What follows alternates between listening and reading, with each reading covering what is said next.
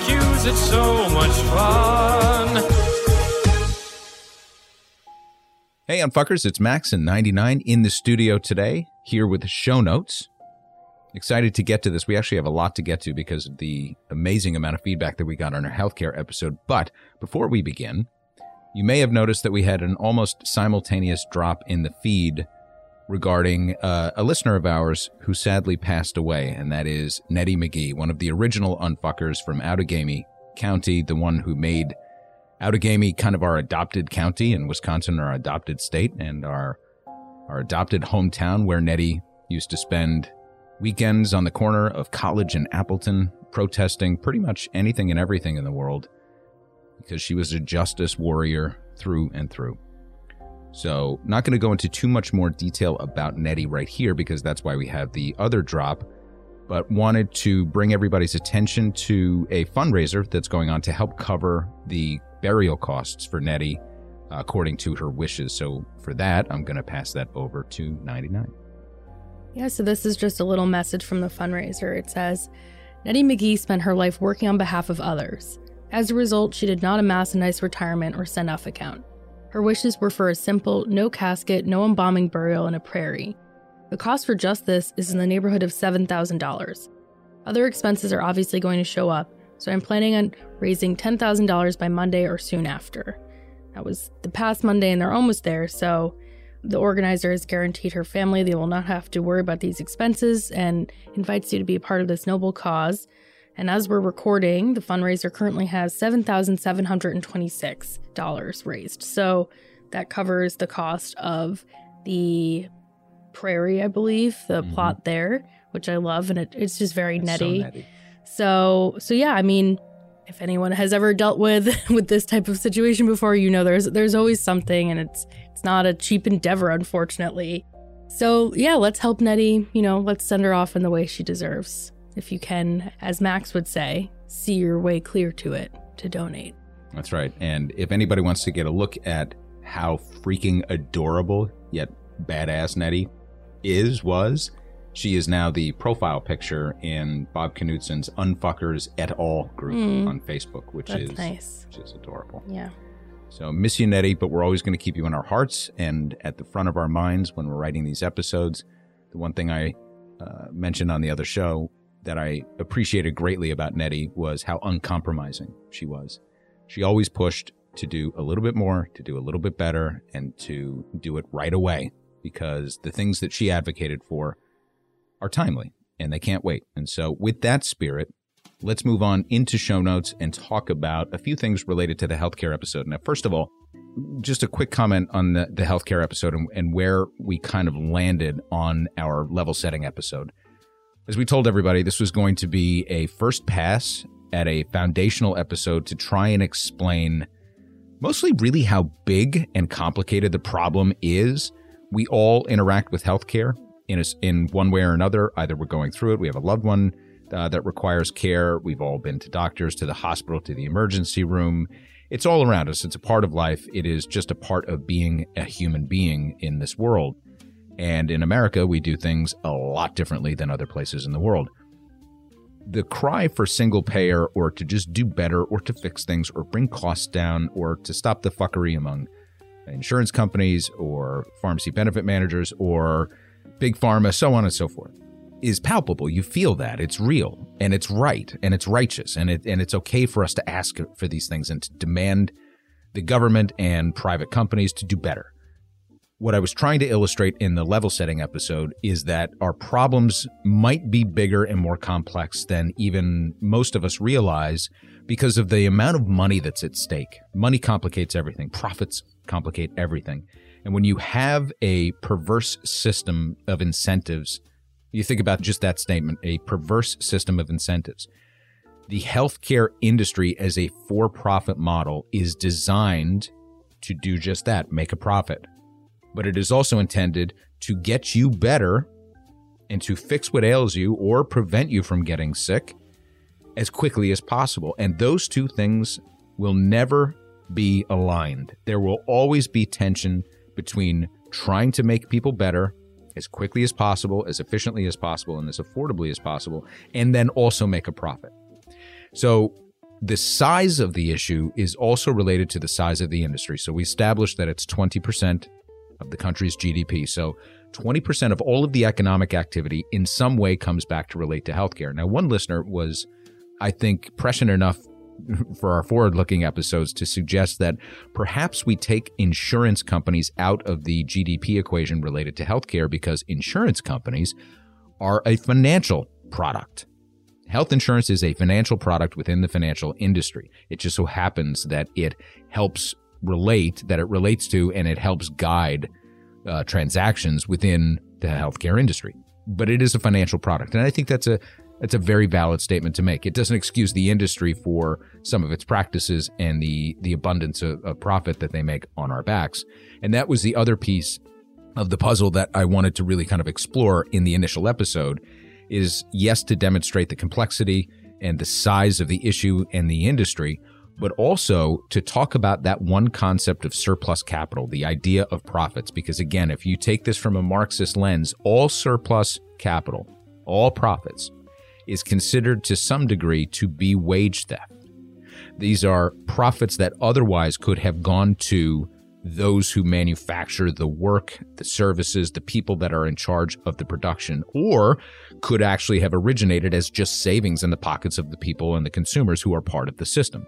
So those surplus profits, who did those benefit? Where does that go?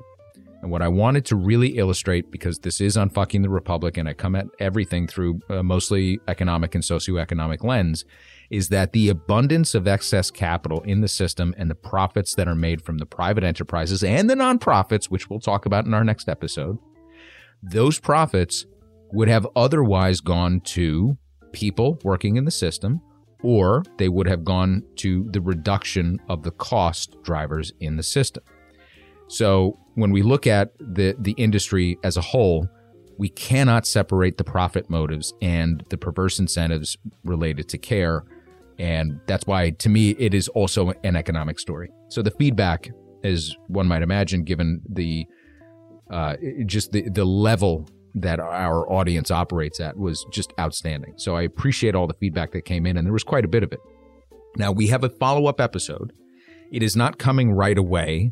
We're going to talk a little bit about our production schedule. We have a few things that we want to get to before we get to the next Unfucking on Healthcare. So we're going to have a little bit of a gap between them, but not long. I promise that. We have a lot of notes and a ton of things sort of prepared for that next episode, but it's a lot of work. It's kind of a doozy.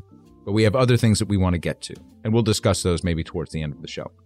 So for now, let's dig into the feedback specifically. The first one that I actually came in most recently, but I wanted to put it up top because it's from one of the Unfuckers that had sent us one of the 4 queries that we kind of started the last show with. So this is from Sam E., who said, "The healthcare industry is relentlessly complex and opaque at nearly every turn. This underscores the hocus pocus of how out of control the expense of the industry is and how much chaff has grown out of an otherwise generally well-introduced profession. Some of the nuances are as critical to understanding the problem as why Native American Indians can't get home loans." So I appreciate that callback and reference. So he sent in a very long email, and I'm actually going to pick pieces of that and reintroduce the next episode with some of what he's saying because Sam's observations are really keen and on point. The one that I wanted to bring out today is his first, and that is, quote, "In order to discuss healthcare billing, you need to understand something called relative value units, RVUs. This may seem to be a little more weedy than the podcast usually gets. However, understanding this relates to the industry as it is essential to understanding the relationship between supply and demand in the petroleum industry. Once again, these Unfuckers know how to get to my heart. They talk about Milton Friedman. They talk about oil. They talk about Native Americans. So, I appreciate the callbacks. And on this one specifically, Sam, I just wanted to let you know that we are going to be talking about RVUs because it's important to building the financial modeling around the industry, just as it's important to discuss charge master sheets, how the insurance companies can negotiate or how the hospital systems can negotiate with the insurance companies. There's going to be a lot more nuance in the next section, but what I had to do for the next episode, obviously after the level setting one, is to really start to break this down and narrow it down into chunks. So a little bit of a look into what's next is looking at the hospital system and then looking at its relationship with insurers and how the ACA built upon that relationship to sort of codify the system that we have now, that makes it so utterly complex, but also even more profitable than it was prior to the ACA. So that's where I'm going to take the next episode. I'm going to take some of your points as a jumping off point yet again, Sam. So I appreciate you sending that in, and look forward to the next one when we drop it. Now, Timor S., who we haven't heard from in a little while, I was excited to see Timor come through, said, I want to bounce off 99's idea of universal healthcare, specifically on how it relates to means testing.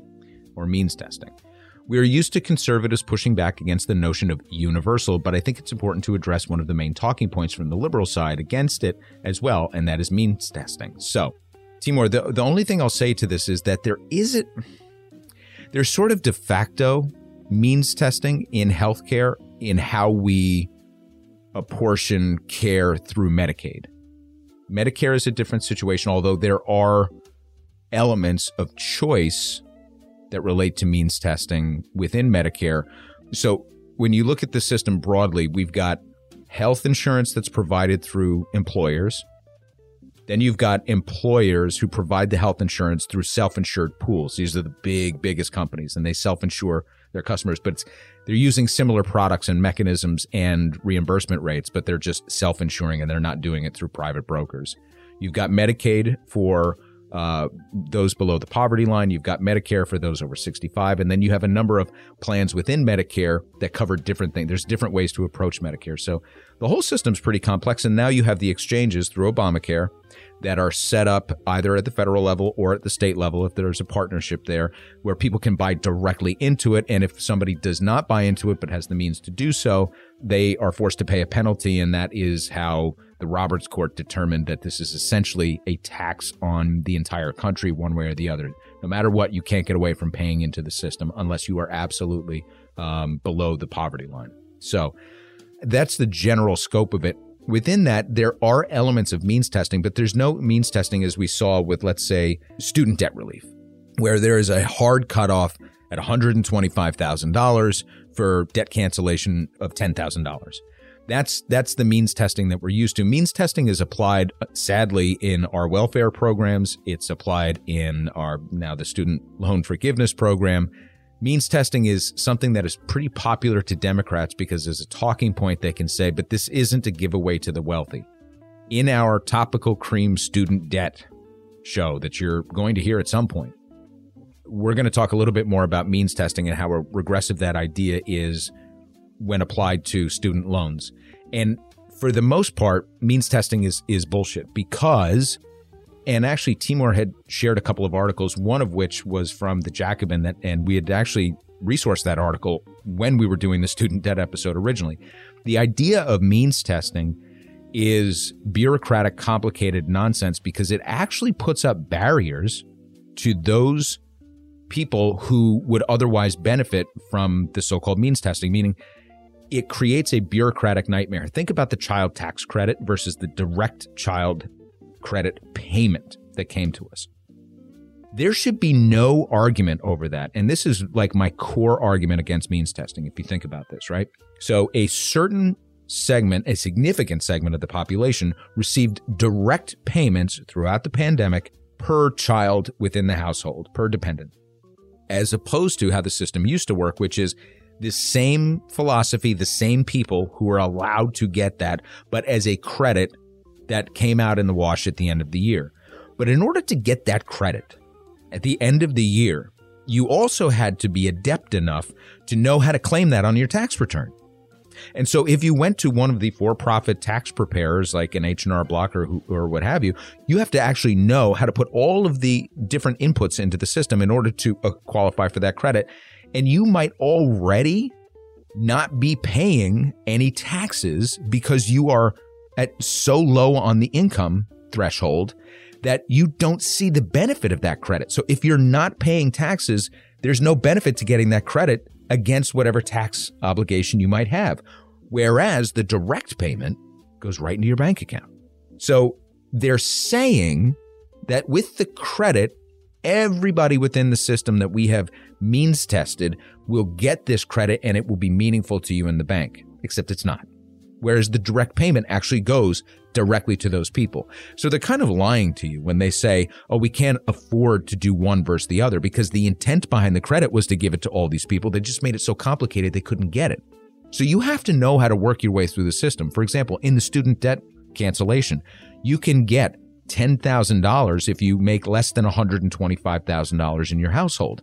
You can also get another $10,000 potentially if you have qualified for Pell Grants. So you see how they layer in the bureaucratic bullshit with these forgiveness programs that make it so complicated most people don't know how to fill out a tax return on their own. You can do that. You can actually go to the IRS, download the forms, and you can file your taxes every single year for free using the IRS tools. But it is such a complex, convoluted fucking nightmare that people don't know how to do that. And that's why they rely on these for-profit tax preparers, who are the same ones that lobbied to make it complicated, by the way. They're the ones that actually designed the forms because they knew it would be too hard for people to figure out.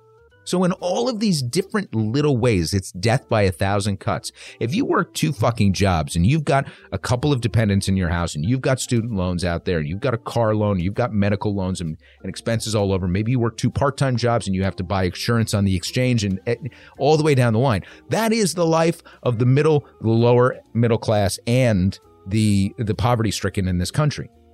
How the fuck are they supposed to figure all this shit out? But we know we have the answers and we can deliver things right to people's fucking bank accounts. We know how to do that because we did it. And we won't do it.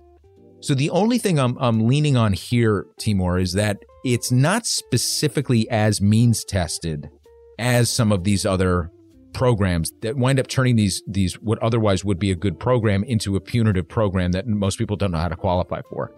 The problem is the rest of the industry is so fucking complex, and now talking about healthcare, that it feels like it's means tested to a degree, because you kind of have to be well off enough to hire people to work all this shit out for you.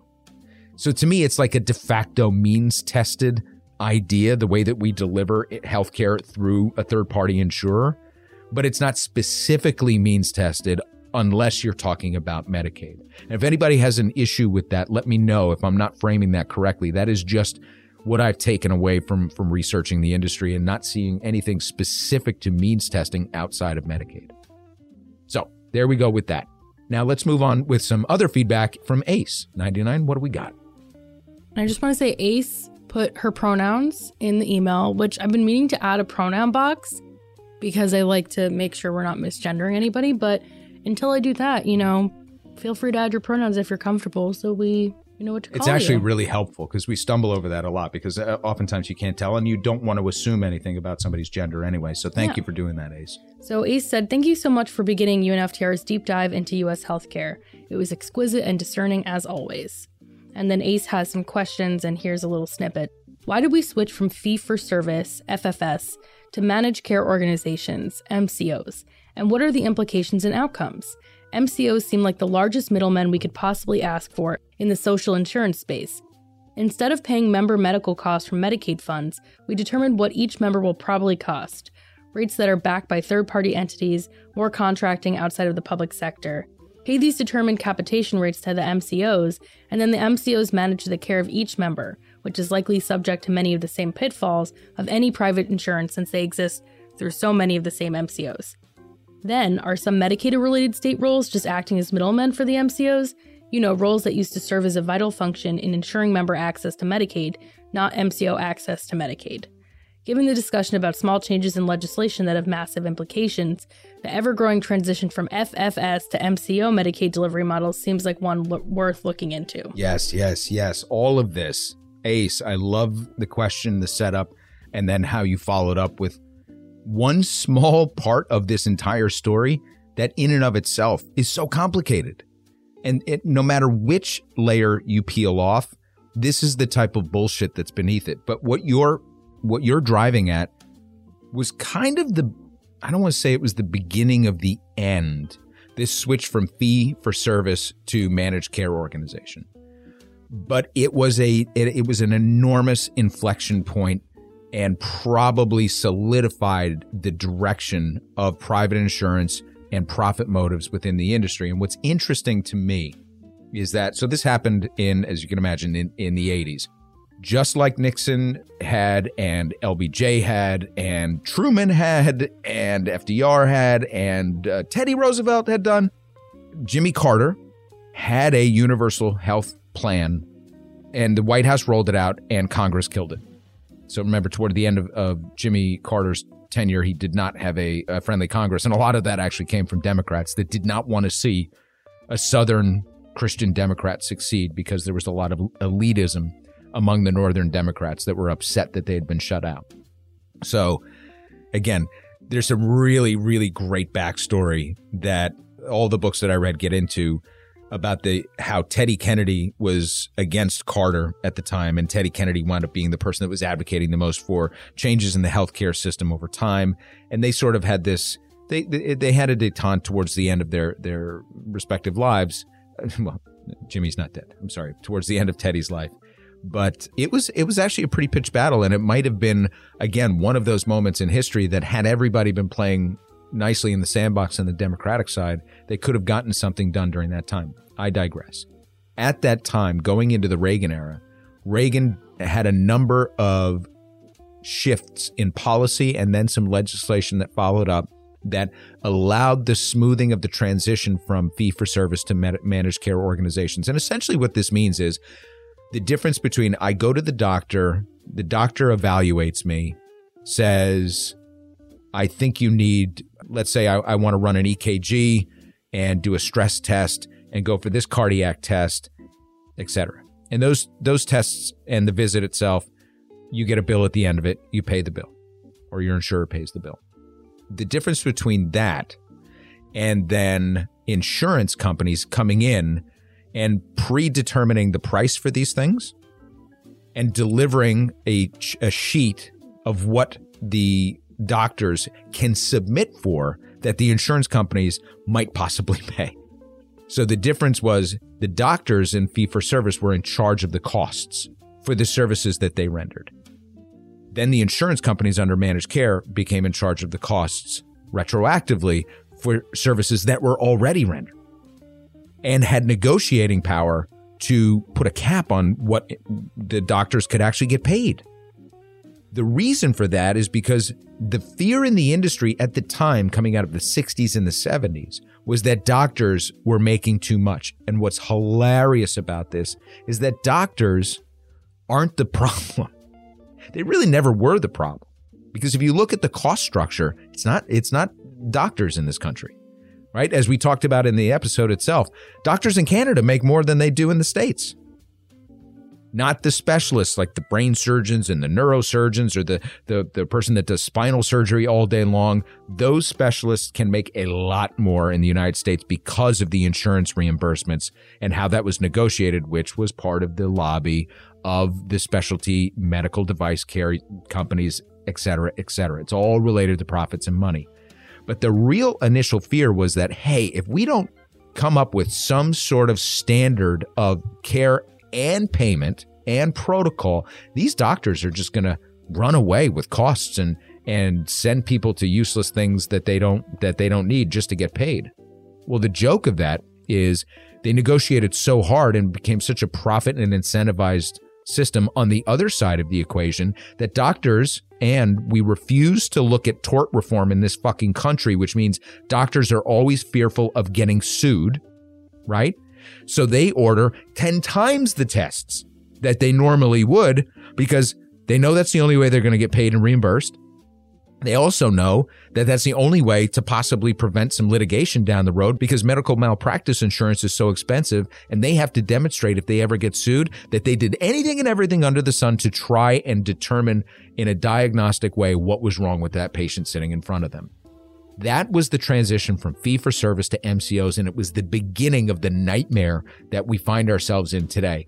So we're going to go a little bit deeper into that. But the one takeaway that I wanted to offer, Ace, is that the shame of it to me is that it really wound up disrupting that patient-physician relationship, and it detracted from a physician's ability to spend time with the patient, get to know the patient, and to really manage the care in the way that they were trained, because the insurance companies were now dictating a whole host of other things that they had to do to get paid. So really fucked, but you hit a really important point. So now we've got RVUs.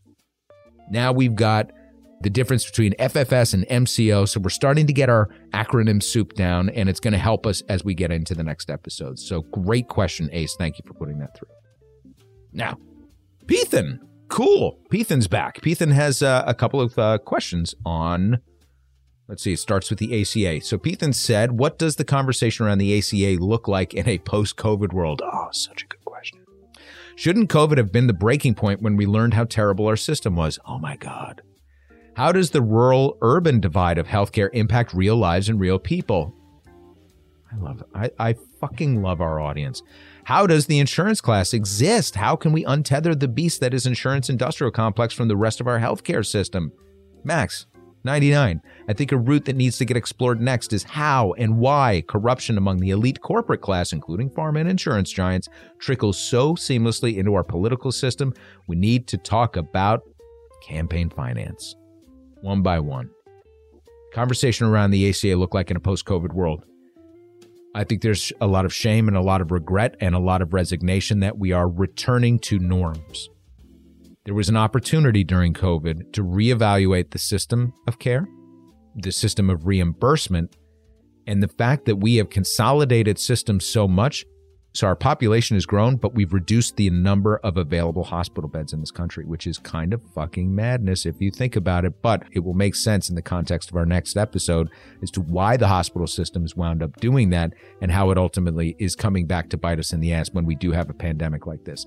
Now, having said that, there weren't ever going to be enough hospital beds at the height of COVID. Period. End of story. And there was no country that actually had that.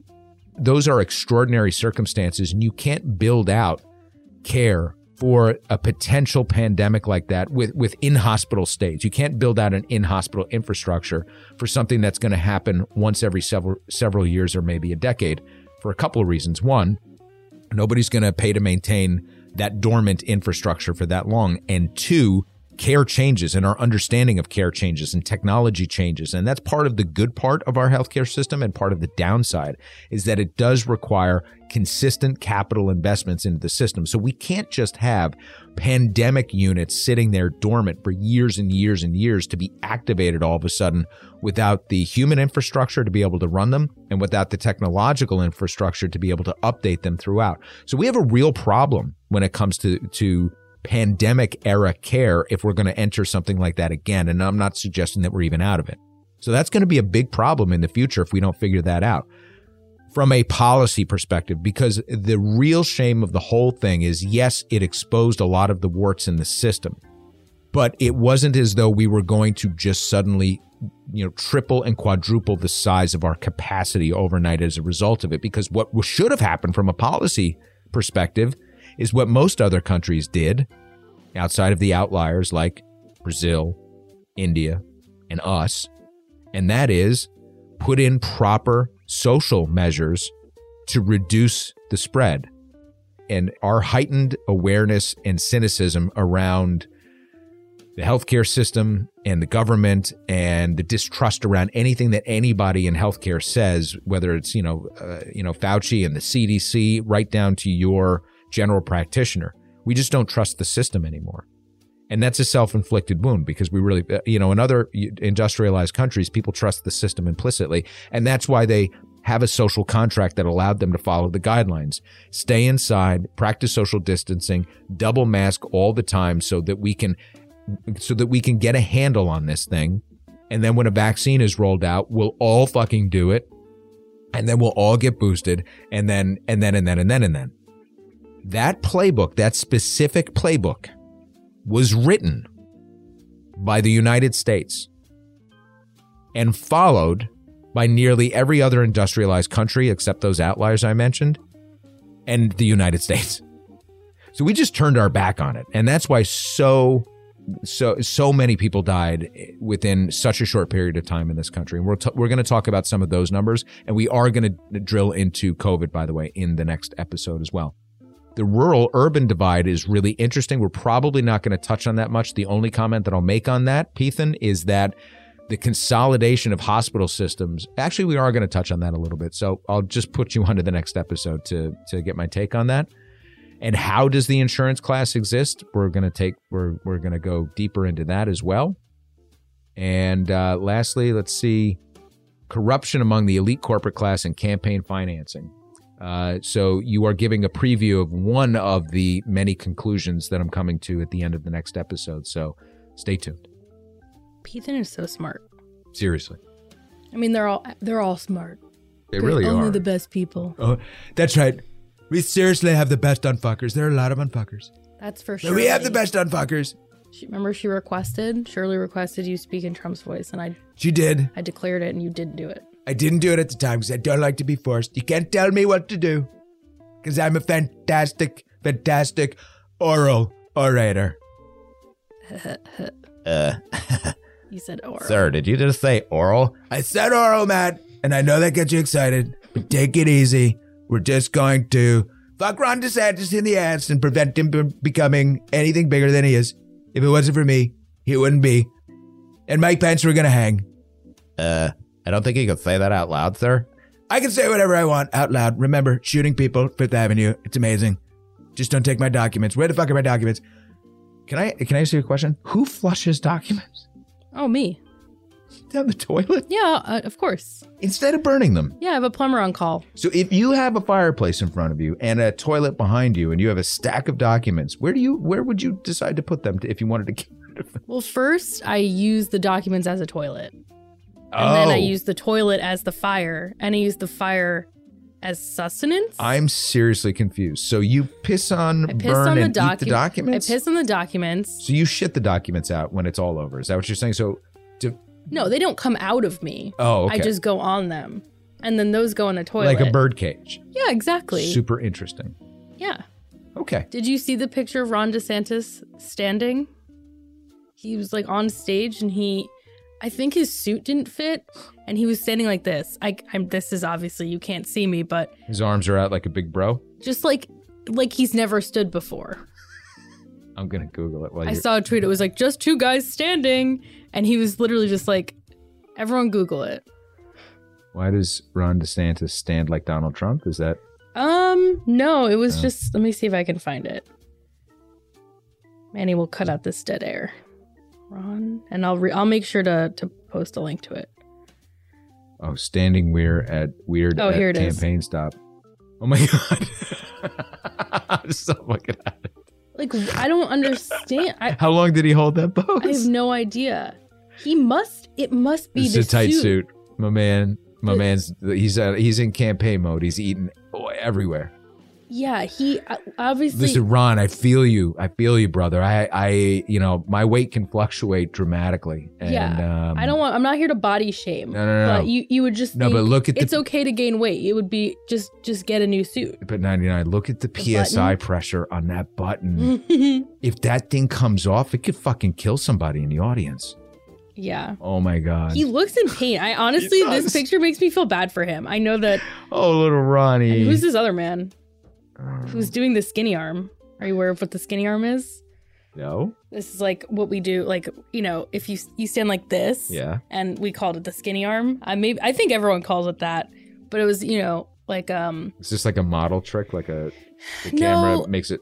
I mean, probably, I guess, but like I know about, my daughters turn their legs in. Yeah. I'm like, what are you it's doing? about angling your body. I mean, it's about, because if you stand straight on, it's not as flattering, so it's just an angle. So if you stand like this, it's the skinny arm. I feel like it was very, like maybe sorority invented of just being like, so if you look at any of my pictures. Delta, can we help you?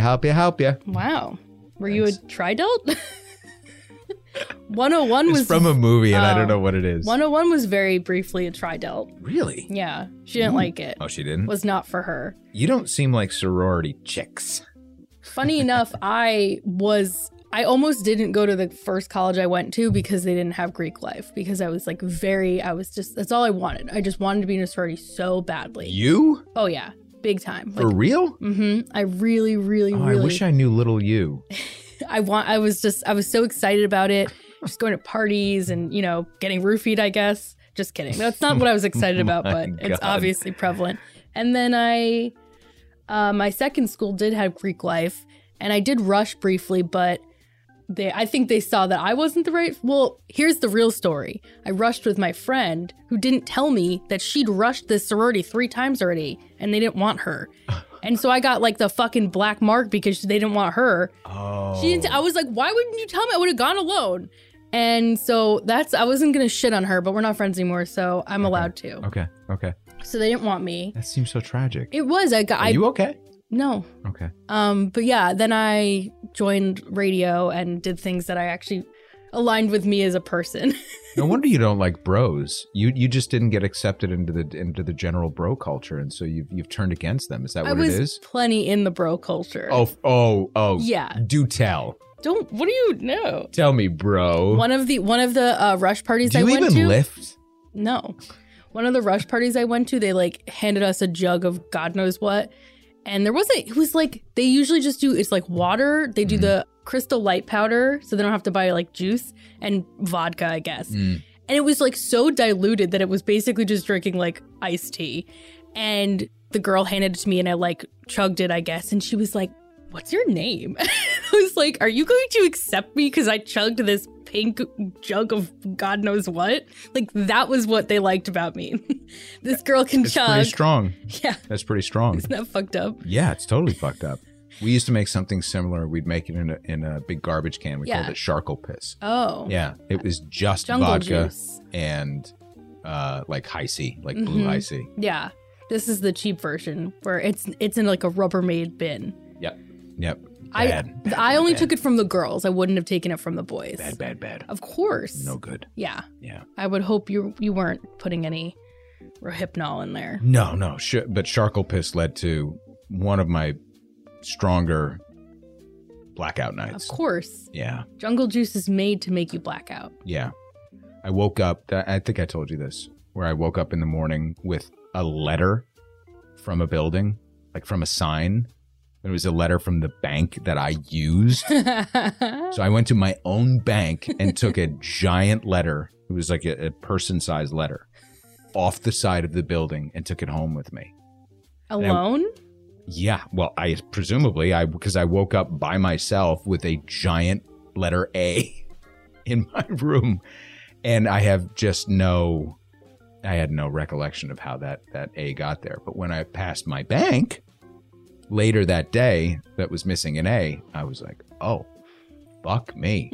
I must have been here last night. Anyway, let's go. Okay. Here we go. Ann T said, "I enjoyed the episode on healthcare. What really struck me was Max's comment about taking the best from other systems around the world to create a new American system. Yes, please. Fuck the labels." Yeah, and I'm going to try to get there somewhat, but that might have to be an episode even a little further down the road. One thing I'll say is that we're going to talk just briefly about the disappearance of the public option from our discourse and why I understand that it's gone. So, you know what, Ann? I think any conclusion we're going to drive to is that the current system that we have in any way, shape, or form is just untenable. The real question is, how do we dismantle the political will to hold it together? That's the conclusion I'm beginning to arrive at because, so much of the system needs reform, but there are bright lights around the world that we can look at and say, oh, okay, all right, so that's why that works there. I will say, though, that culture plays a huge role in this. So if we look at like the French system, the French love their healthcare. The Germans pretty much love their healthcare. The Canadians sort of love their healthcare. But there's kind of a hierarchy out there of like how tethered to it and how attached to it that each one of these nations are. And it's just, I've said it before, it's complicated. But yeah, we'll get there. Now, Nathan S. said, "I was extremely impressed by how you handled the fact that unions were initially opposed to healthcare for all. This was something I was surprised to hear because I know you're passionate about unions and are more supportive of them than I, and you could have easily left that historical perspective out of your essay, but you wanted to keep true to the full story. Yes, even when it is not supportive of something that we believe in, if it's true, it's true, so we do try to put that out there. So thank you for recognizing that, Nathan. I appreciate you calling that out." He goes on to say, "One area you missed on mentioning is the fact that the health industry fails to promote good health. Okay, so a number of unfuckers actually wrote in about preventative health and incentives to do so. But I would turn everybody's attention and remind them of the sheer ridicule that President Obama's partner, Michelle Obama, went through when she tried to create what was it? Let's Move, right? Let's Move. Was that the name of the program? Something like that. Yeah. Kids, go outside, please. Yeah. Because they were talking about the obesity epidemic as it relates to childhood diabetes and a number of other issues that crop up from basically maintaining poor diets and being sedentary. And we do have a problem with that, with the prior generations existing on like fucking meat alone and working in really stressful environments. And then the current generations being more sedentary and being fed really bad information about our food supply. Yeah, I feel like I don't trust my healthcare system to tell me to engage in preventative diet care when the food pyramid looks the way it does and everybody's in the fucking pocket of big dairy. Yeah. Dairy's bad for you. Oh, it's just the worst. It's fine. I know that cheese is great. I know we love cheese. I know we love mozzarella sticks. I get it. It's bad for you. Just, it is. Like, the research all says it. So, fuck you guys. Not you unfuckers. Like, the information they're telling you is bad. Yeah. Eat, cereal for breakfast. So funny. Carb load and be exhausted. I used to get headaches, migraine headaches, routinely. So I would get them several times a year. And it was extremely debilitating to me growing up. And then, again, so a life-changing moment for us is when we changed pediatricians. And our pediatrician said to me, he's like, as we were talking about transitioning from breast milk to formula to milk, and he said, we're the only species that drinks the milk of another species, right? That your body is actually not designed to take in the hormones from cows, unless you're actually trying to build a cow. And just the simple way that he framed that to me was just so like eye-opening that my wife and I actually stopped drinking milk in the house. And I'm almost embarrassed to say how much weight from cutting sugar out of so coffee is everything to me. This was the moment that I transitioned to black coffee. So I took milk out of my coffee and I also took sugar out of it. Because I used to drink the light and sweets from Dunkin' Donuts growing up, right? And I didn't realize how much that was fucking with me. And I used to have cereal every morning, and there was always more milk left over in the bowl. I would drink milk just to have milk because it was just whatever. It was how I was brought up, right? So I know you should see 99's face. It's, in hindsight, in retrospect, it's disgusting unless that's the way you're raised. I'm not even talking about from like an animal perspective. I've always thought milk was gross. Yeah, and unless you're given that from every day of your life from the beginning, right? They tried to give it to me as a kid, and I was like, bleh. Like cereal eaten dry. Like one time I had milk in my cereal because they made us try it at camp. I was like, what is this experiment? Ew. Yeah. Yeah. Well, within a year, I had lost 40 pounds. And from that point forward, I think I could count on one hand how many migraines I had. That's 20 years ago. So I realized that it was dairy that was giving me migraines. Also seems like maybe it's all the sugar. I had a lot of sugar, but It was the dairy. It was 100% the dairy because I didn't have that much sugar when I was little, okay. And I battled migraines literally my entire life. I was known in the nurse's office. If I came in and I was just like bleached white, they knew, and I'd lay down there until somebody could come from work and pick me up. They give you an ice pack? Ice pack and an aspirin. Oh, wow. They gave you aspirin. Aspirin. I don't think the nurse ever gave anything. Just said, here's an ice pack. What do you want me to do? So, but to Nathan's point, though, and a number of other fuckers that wrote in about it, your insurance plans, most insurance plans do include benefits and credits for if your employees are enrolled in gym memberships and attend certain seminars and et cetera, et cetera. It's very hard to police. It's very hard to enforce. And I can guarantee you this, that whatever credits are given out, we're all paying the price for it because they're just raising prices in other places. I did a bunch of weird quizzes in our health insurance portal to earn points or something. And then I got a coupon to buy a Fitbit.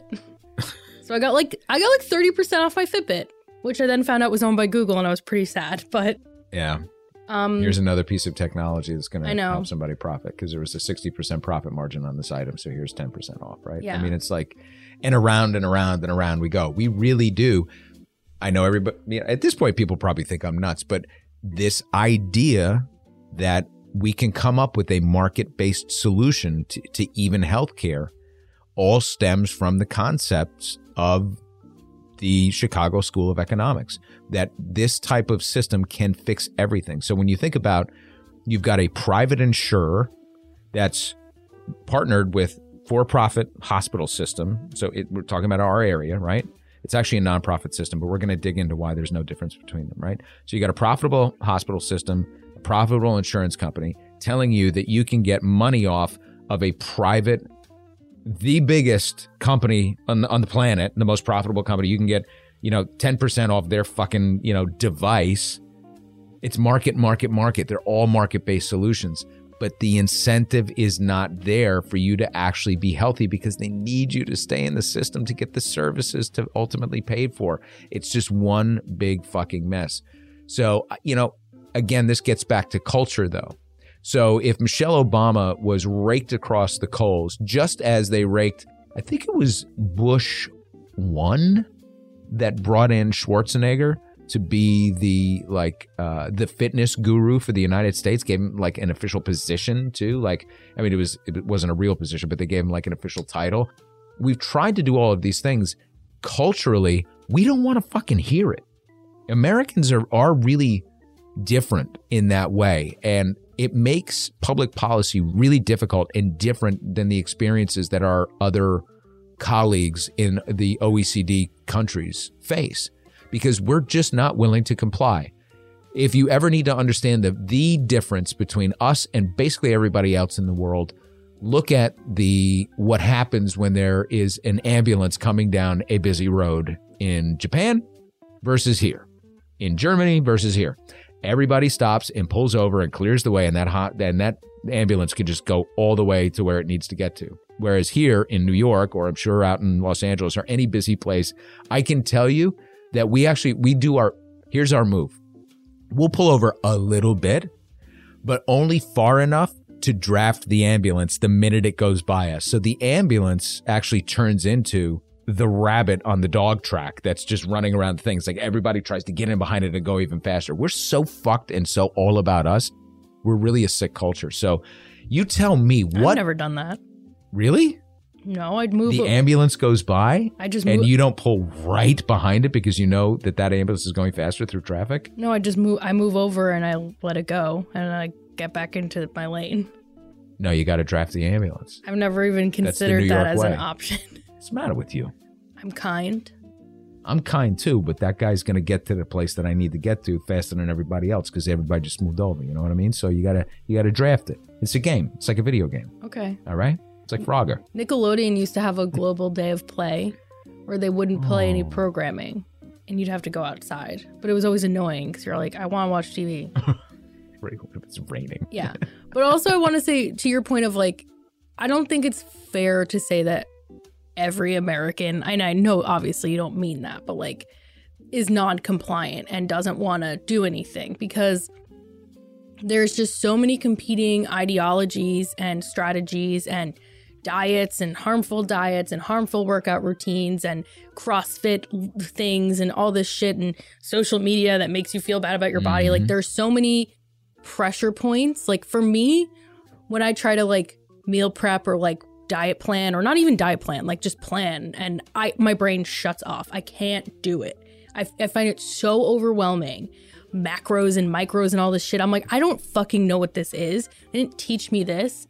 I'm not a dietitian, and I shouldn't have to see one to understand what's good for me. And we're very far removed from our food supply.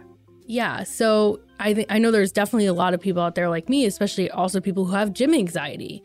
You know, I feel self-conscious going to the gym. I don't know what to do when I'm there. And then it's like just socially awkward. And then, you know, some man tells you you're using a fucking machine wrong and, you know, you want to throw it at him. So, because it's always the men. That's a good workout. That's true. Right? Just throwing machines at men in the gym. I love that. Like, here she comes. But yeah, so I don't know. I've been listening to the podcast Maintenance Phase, which is about like different, they'll talk about like fitness influencers or health influencers or failed diets of the past, or, they're like, paleo and keto and all, they did one on Weight Watchers, which was actually a really interesting and fascinating story, because the woman who started it was basically, she copied a government program and then just like started her own enterprise. And free market, baby. Weight Watchers has just gone under so many different, their own fluctuations because their whole thing is that they want to keep people on it to make money. Right. So inherently, it doesn't work. If your diet needs to keep people hooked to make money, it's not a lifestyle, So I would check that out to learn more about kind of what you're saying. And yeah, well, I mean, so the question is, but it's not a tangent because it gets back to the question. So if we look at his original question, one area you missed mentioning is the fact that health industry fails to promote good health. So the industry is not incentivized to promote good health. The industry is not, right? The health industry needs you to be sick to get services. It needs you to be unhealthy in order to treat you so they can get paid. So that leaves the government. And every time the government tries to incentivize people to do it, we just look at the government like, shut the fuck up and stay out of our lives. Look at Bloomberg trying to put a tax on sugary drinks in New York City, or get rid of supersized drinks in New York City. People lost their fucking minds here.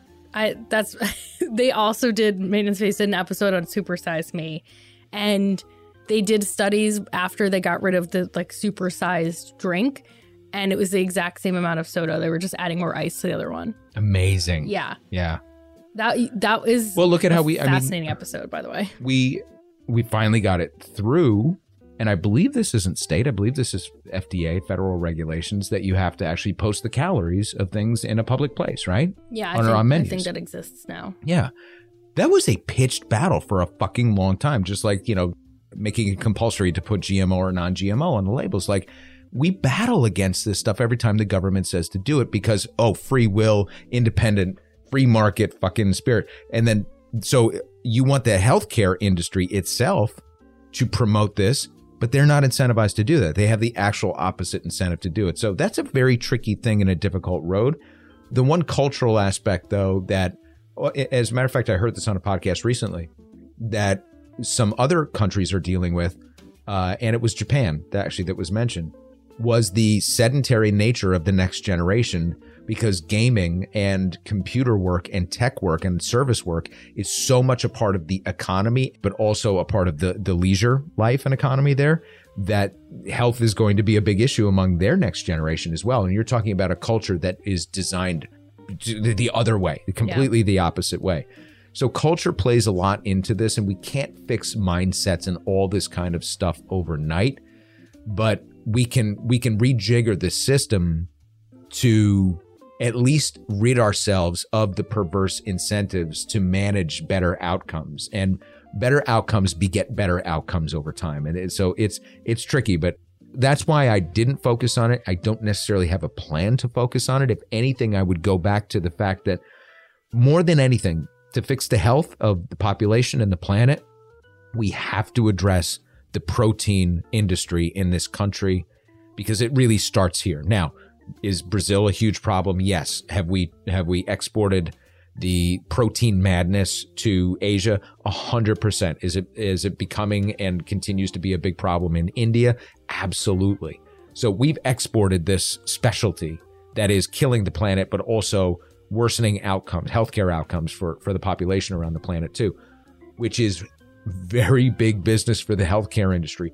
Cardiac health, everything that stems from the issues that crop up from having a too rich of a protein diet, all again feeds back into the healthcare industry. So again, you don't necessarily have to change incentives within the healthcare industry for people to lead healthier lives, but we do have to curtail certain industries that are out of fucking control in order to switch over. Remember, we said in that episode, at a minimum, right now we have to change our diets from 70% protein, which it is right now, to 30% protein at a minimum, if we want to save the fucking planet. So if we just go back from that starting point, we have to kind of like reverse engineer it. Like, hey, let's save the planet. And this is one of the things we have to do. If we make that type of protein less available and options and green options and plant-based options more available and more palatable and more, I guess, normalized and acceptable within the restaurant culture, the hospitality industry, the supermarket culture, these things will kind of begin to take care of themselves. We will have a better, healthier population. But don't wait for the industries to do that. That's not going to happen. That has to happen legislatively. So we have to find the right incentive for the government to be able to do that. Preach. Can I say one more thing? Yeah. Not to belabor any of the other unfuckers too who asked, like, the healthcare industry isn't incentivizing. Like, health is an arbitrary measurement. There's no one picture of what someone healthy looks like. Mm-hmm.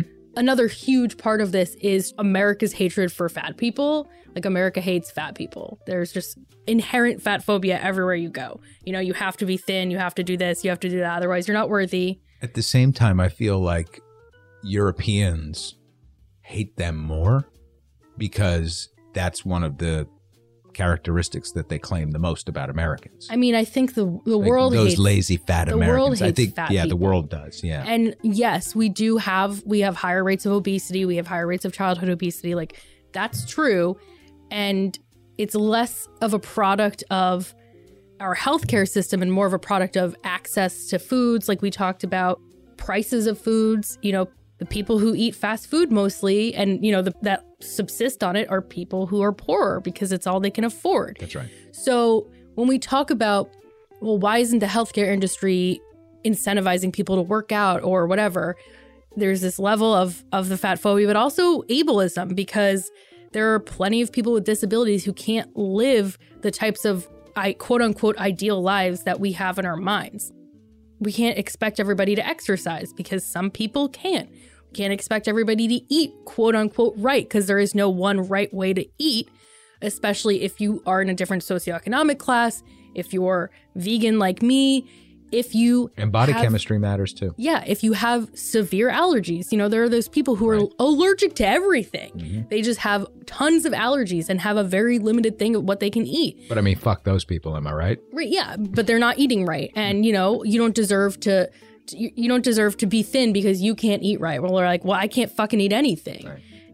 Sure, sleep, whatever. Meditation, that's subjective. That's if you want to do that, meditate, that's fine. I hate meditating. It makes me anxious.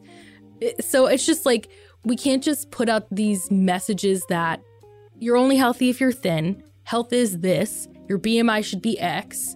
You have to do this because a lot of people can't. A lot of people don't want to, and both are okay.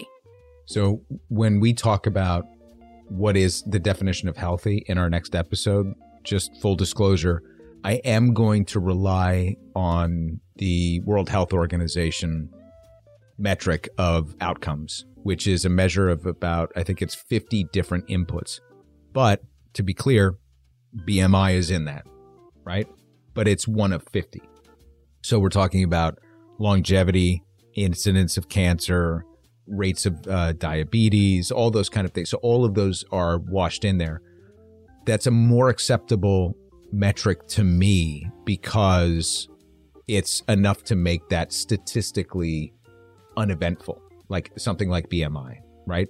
Because I agree with you. If we just take these small, specific visual ideas of what is the picture of health, then it kind of belies the greater good. So I like washing it among a range of statistics to come up with a singular outcome.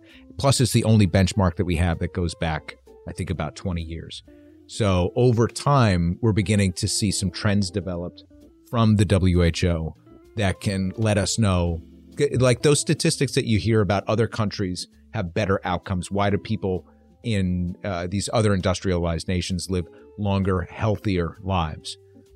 Gets back to the other question that one of the unfuckers asked last week or statements they made, which is like, why can't we focus on quality of life instead of length of life? Like, we are very much into prolonging life here, but really don't have an interest or an incentive to keep it a good, long, healthy life. So that's also part of the equation too. So we're going to use that metric as, quote, health as it's benchmarked against other countries, because all of the inputs are so vastly different, from food supply to climate to job availability to government programs and welfare. So those are all healthcare metrics in their own way, because they all contribute to what is a healthy mind and a healthy body. So really complex stuff. But so that's why I just boiled it down to, I'm not going to try to come up with our own metric for outcomes and what's a good healthy life or not. We're just going to use the WHO because it's the most readily available. Yeah, and it wouldn't be our job either. No, but we have to work towards stuff, right? And that's what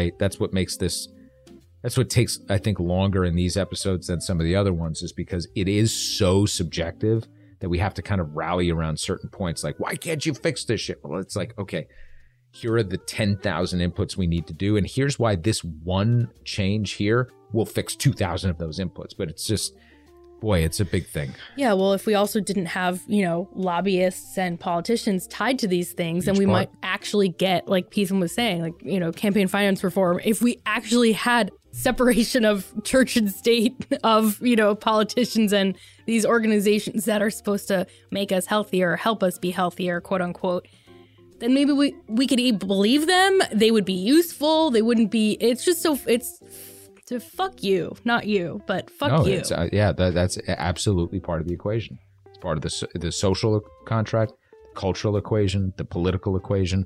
All these things contribute to outcomes. I feel like it's at the very core. I feel like if we had a string board, yes, like Always Sunny style, I feel like that would be where everything was pointing.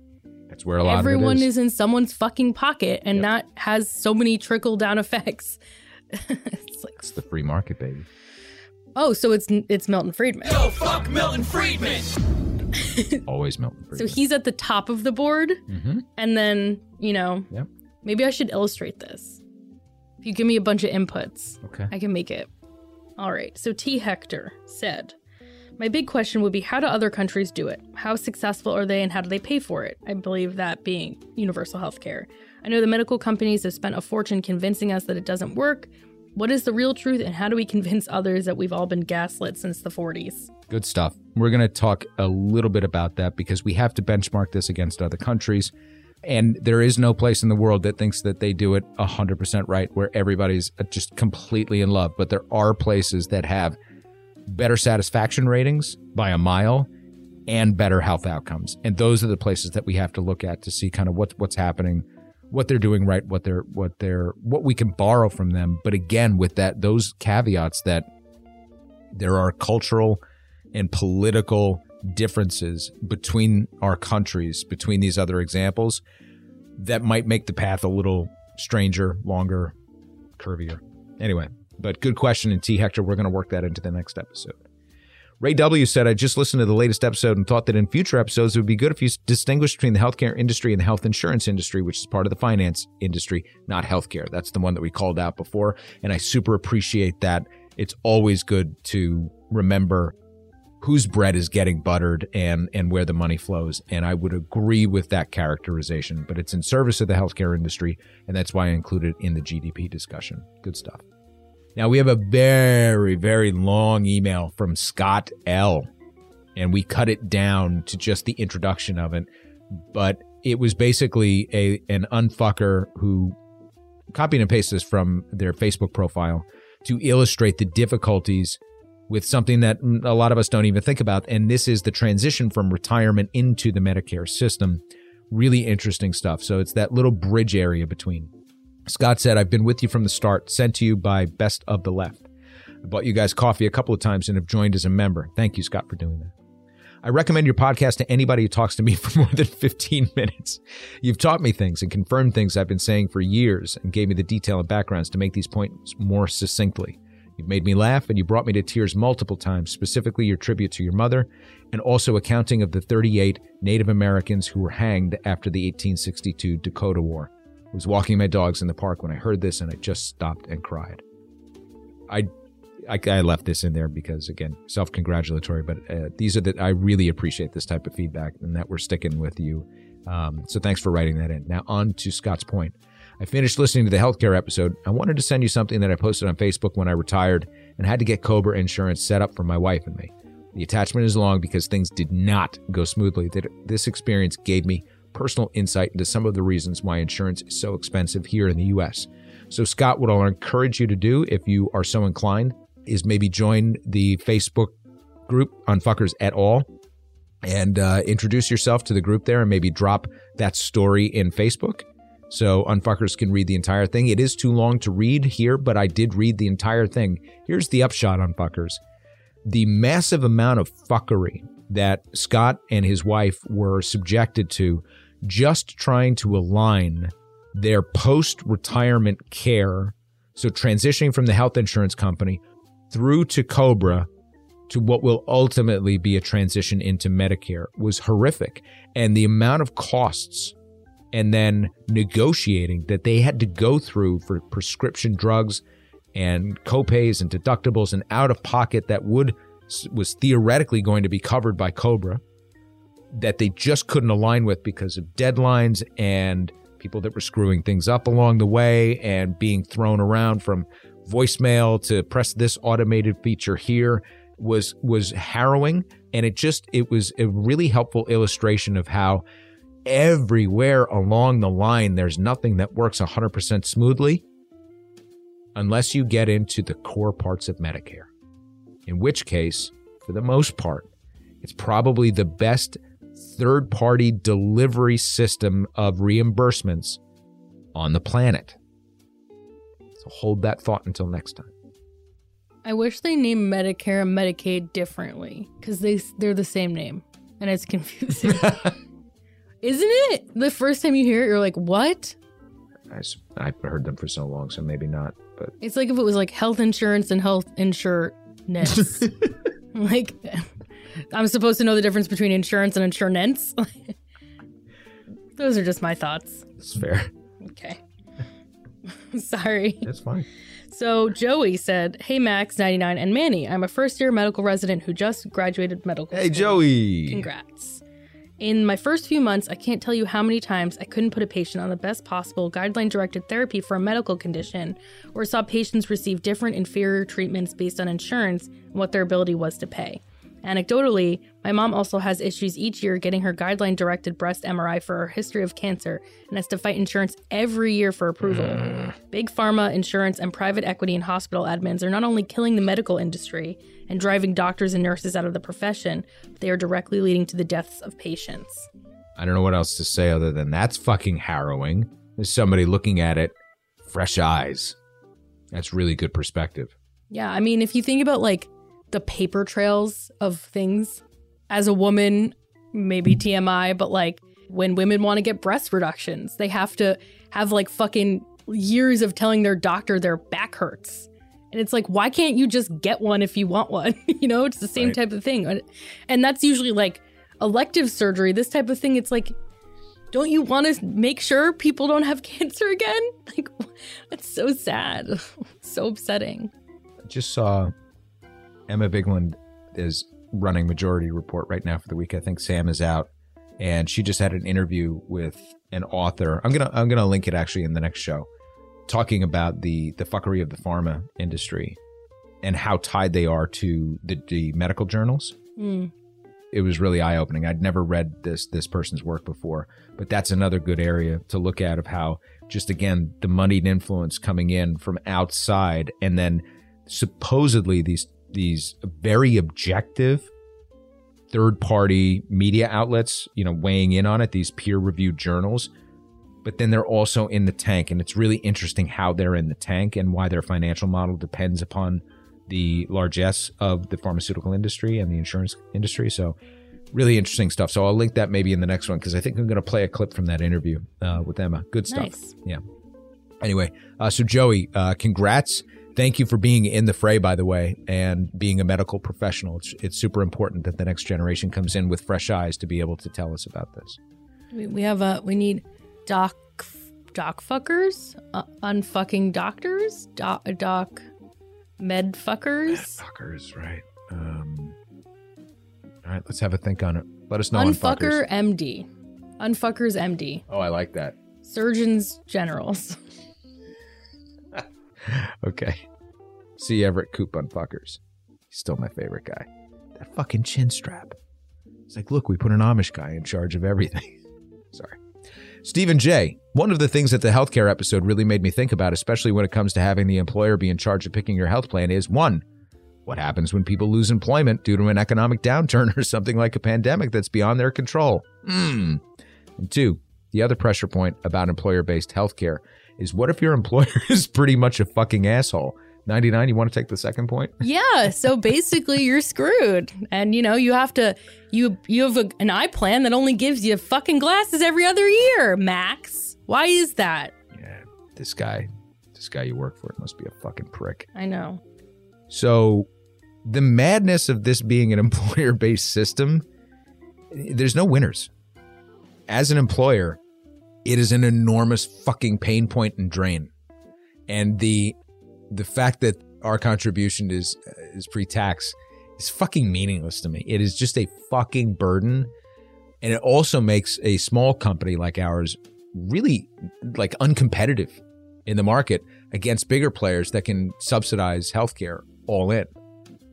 So it creates this other tiered system of competition within our industry that, like, no matter how good we try to be, it's not 100% coverage, so fuck it. It's just never going to be good enough. Plus, the rates, the increases that get flushed through to us every year, although this is interesting. So the first 2 years, when Obamacare came into play, there is a rule. It's this capitation payment rule, and I forget the acronym for it, but we're going to probably address that at some point as well, where health insurance providers, 80% of what they paid had to go to medical care.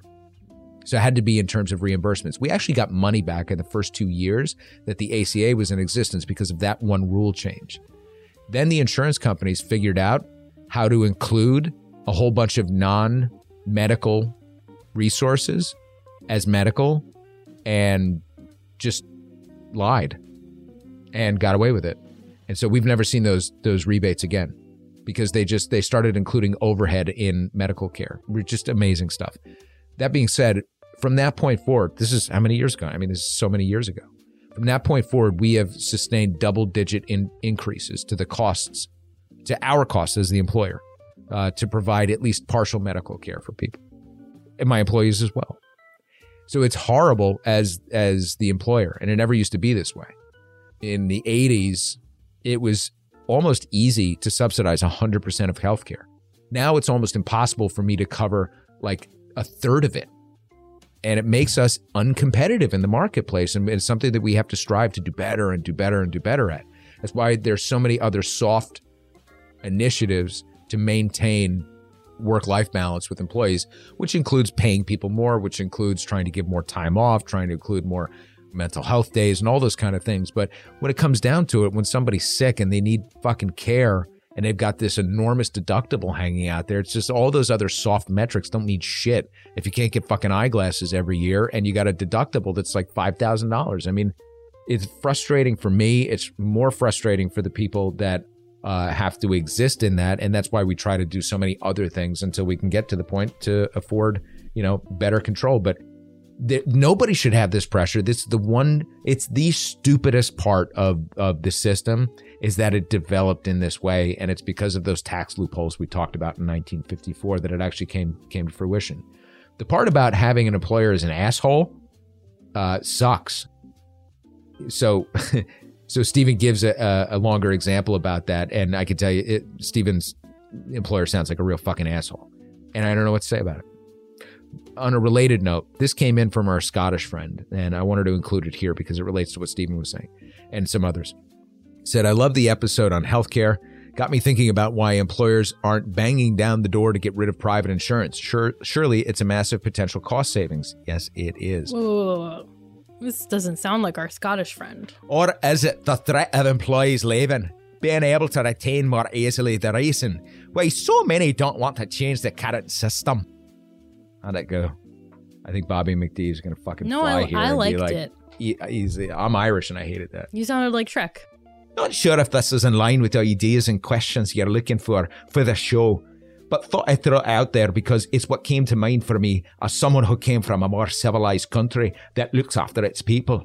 I'm only half joking. The looks of confusion I get from my friends and family when I try to explain any aspect of the insurance system would be funny if the system wasn't so actively killing people.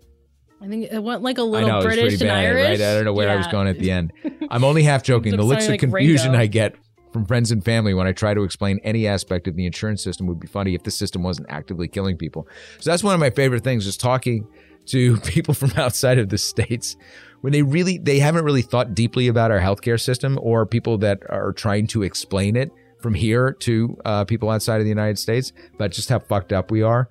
And the blank look that we give people when they're like, well, what happens when you lose your job? And you're like, you have to buy it? They're like, what? Have you seen those like man on the street interviews with people in different countries where they're like, how much do you think it costs to have a baby in America? And they're like, I don't know, nothing. And they're like, $50,000. You're like, what? What do you mean? And they're like, yeah, you get charged whatever. Yeah. Even, do you remember in the beginning of Matilda when Danny DeVito is complaining that they charged him for a bar of soap for the wife showering when she was in the hospital Oh my God. with I remember that. Matilda? That's great. Yeah. It's He had a always point. been there. Yeah, he's got a point. That's bad. The only good thing he ever said. Oh. Well, in that movie. In that movie. Yeah. Oh God, we love that movie. Your wormwood start acting like one. Okay, am I going now? Yeah. Okay. So we have this email from Jeff G, which Buckle up, everybody. we're not 100% sure of Jeff's core intent. So Jeff, you'll have to clarify. I'm going to approach it how I read it, and then maybe Max can add some color on how Sure. he read it. And yeah, that's about it. So Jeff said, in post-show musings, one thread that ran strong through your dead-on critique of Big Pharma was, not that I'm an anti-vaxxer. I invite you to reflect on your zeal making that point. My own take, as someone in public life who needs to think about how I'm being perceived, is that there's some fear being linked to some truly loony views circulating, like Bill Gates inserting microchips. A big problem in this whole fight, in my opinion, is that the loonies have made most of us nervous, maybe frightened about thinking openly about other vaccine challengers who are demonstrably more learned, serious, and responsible. And then a little further down the email, to your very valid point about the way the media and system demeans natural remedies and prevention, I find the almost complete absence in the public health messaging of any suggestion for strengthening immune systems to be typical and very significant. Another exhibit for the argument that government agencies and policymakers really like helping Big Pharma. And then, towards the end, let me just repeat that it might have value to slow down the quote, not that I'm an anti-vaxxer impulse, and consider ways that an authoritarian approach to vaccinations, including mandates and passports, along with the tens of billions of dollars in profit that have flowed to Pfizer, Moderna, and J&J through the process, might in fact comport exactly with your general, in my view, accurate assessment of Big Pharma and its power over the agencies mandated to regulate it. So I read this email, and I assumed Jeff was someone who questions vaccines in a healthy way, which is fine. Now, we should say Jeff is double vaxxed and boosted. Yeah, so right? Jeff did get COVID vaccinated. This is how I took it. Jeff is saying, stop railing on anti-vaxxers because their viewpoints might align more with what you're saying in your critique of Big Pharma. So I disagree. I think if you are upset, and the royal you, not just you, Jeff, if you're upset that we say I'm not an anti-vaxxer and we don't like anti-vaxxers, I think you need to question why you call yourself an anti-vaxxer. You're obviously not against vaccines. You got the COVID vaccination. Maybe you were mandated to do it by work. There were plenty of people who quit or got fired and they stuck to their principles. So, there's always quote unquote a choice. I'm not personally going to apologize or amend any statements. I don't like anti-vaxxers. I think that they poison the system. I think that they're responsible for a lot of terrible misinformation. I think that they refuse, and obviously I'm being general, but they refuse to look at actual research and continue to cite long fucking debunked arguments and theories. And I get it. You don't want to put a lot of trust in Fauci. He's just a guy. Fine. Don't make him a deity. That's okay. Question things. It's good. It's healthy to question. The do your own research thing has sort of I question things. I always think about them and I always look at different resources. I'm like always checking to make sure there isn't something I'm missing. And, you know, without going on the dark web for it, obviously. So yes, did Pfizer, did Johnson & Johnson, did Moderna profit? Of course they did, because that's fucking big pharma in a nutshell. And there were issues with the J&J vaccine. Yeah. And I mean, some of them were, you know, like more women die of blood clots during their period than they were dying of, you know, blood clots from Johnson & Johnson. So another story, but they were never not going to make money. This isn't a pandemic situation. Pfizer didn't create the coronavirus or this novel coronavirus so they could make money. I mean, I don't think the two things are comparable. Just like I was saying last time, we could dislike the mechanisms, but we can be okay with what the outcome is. I'm not sucking Pfizer's dick, but I'm very grateful that I'm double vaxxed and double boosted, because I had COVID, like I said last week or whenever, and it was pretty fucking rough. I was down for a week, but who knows how much worse it would have been if I had some antibodies. So just maybe don't call yourself an anti-vaxxer if you're not. And again, not going to apologize. And also, anti-vaxxers are not a marginalized population. We can't compare unvaccinated people to people with HIV, right, or quote the gays, or, you know, this is not the same thing. Being gay is not a choice. Having HIV is not a choice. Getting vaccinated is a choice. And the only reason people are mad at you is because you're too, I'm going to say selfish, and I'm okay with that. Maybe people will come for me. That's fine. Too selfish to do something so minimal that would help a great population of people. Everybody knows someone who died of COVID, even if it's 2 degrees of separation. You know, thank God I don't have any immediate friends or family members. But, you know, my best friend has a close family friend who died. Everyone knows somebody, and we could have prevented this so much earlier. And then the masks thing. I mean, why shouldn't we be able to mandate that you can't come here when you could anywhere if you're not vaccinated? It's just, I don't know, man. Obviously, this is definitely one of my trigger points, as we talked about last week. And like I said, I'm okay if you want to question it, if you want to learn more, if you want to read the peer review studies, if you want to talk to your doctor, if you want to get a second opinion, do all of that. That's great. And you should do that. That's important. Full disclosure, I'm currently potentially going to start taking a new medication. And I'm talking to my psychiatrist. I'm talking to my therapist about it. I'm going to talk to my general practitioner about it. I'm going to look at all of these different resources and see how it interacts with other things, because that's what I want to do. It's not that I'm afraid to take it. I just want to make sure it's the right thing for my body. Yeah. So I'll jump off my soapbox now, but. So I had a lighter, gentler reading of this initially. Came a little bit closer to where 99 is, but still probably have a more dialed back interpretation of where Jeff is going with this. So if we started with his beginning statement, one thread that ran strong is your not that I'm an anti-vaxxer. Reflect on your zeal at making that point. My own take is that there's some fear of being linked to some loony views circulating. Okay, so I think what this is essentially saying at its core is the more you have to disclaim, not that I'm an anti-vaxxer, the more power that takes away from people who question authority of all types. I don't look at this just through the prism of just health information and vaccinations. I look at this as questioning authority. There is so much more evidence over time that authoritative sources that have moneyed interests have lied to the general public for a long time until they were finally exposed and it was reversed. So part of our human right, and I think natural right as citizens in this country, thankfully, is the idea of questioning authority. Now, I'm going to put a pin in that for 1 second. So I get that you don't want to be, that claiming you're an anti-vaxxer can steal some power away from people questioning authority generally.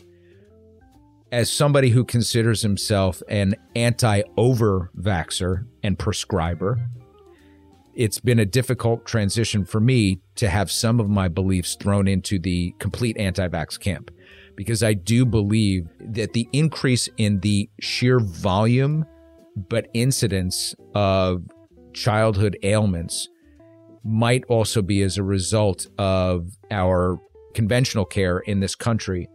Like I was just quickly looking up the number of, because I wanted to have the number right. So there are 34 approved vaccines federally and more within the state that I live in for children up to the age of 18. And I would never consider giving my kids 34 distinct vaccines in their bodies before 18 years old.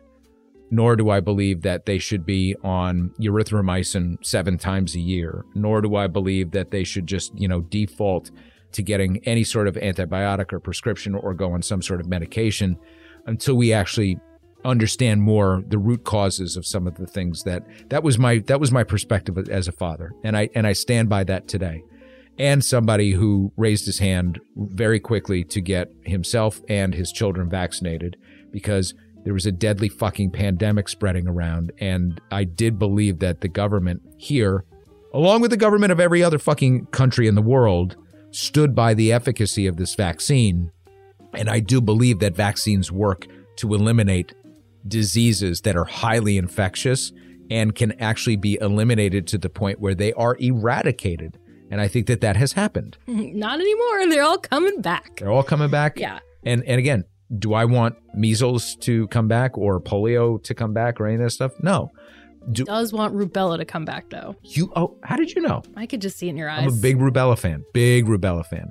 So, so when presented with, I guess if we hadn't done so much work in our previous lives in journalism about the things that were the unintended consequences of over-medicating children, that's not to say medicating children, that we have to allow for some nuance in this discussion, that you can be a fan of trying to naturally build an immune system and believe that in many and certainly critical cases, conventional medicine works.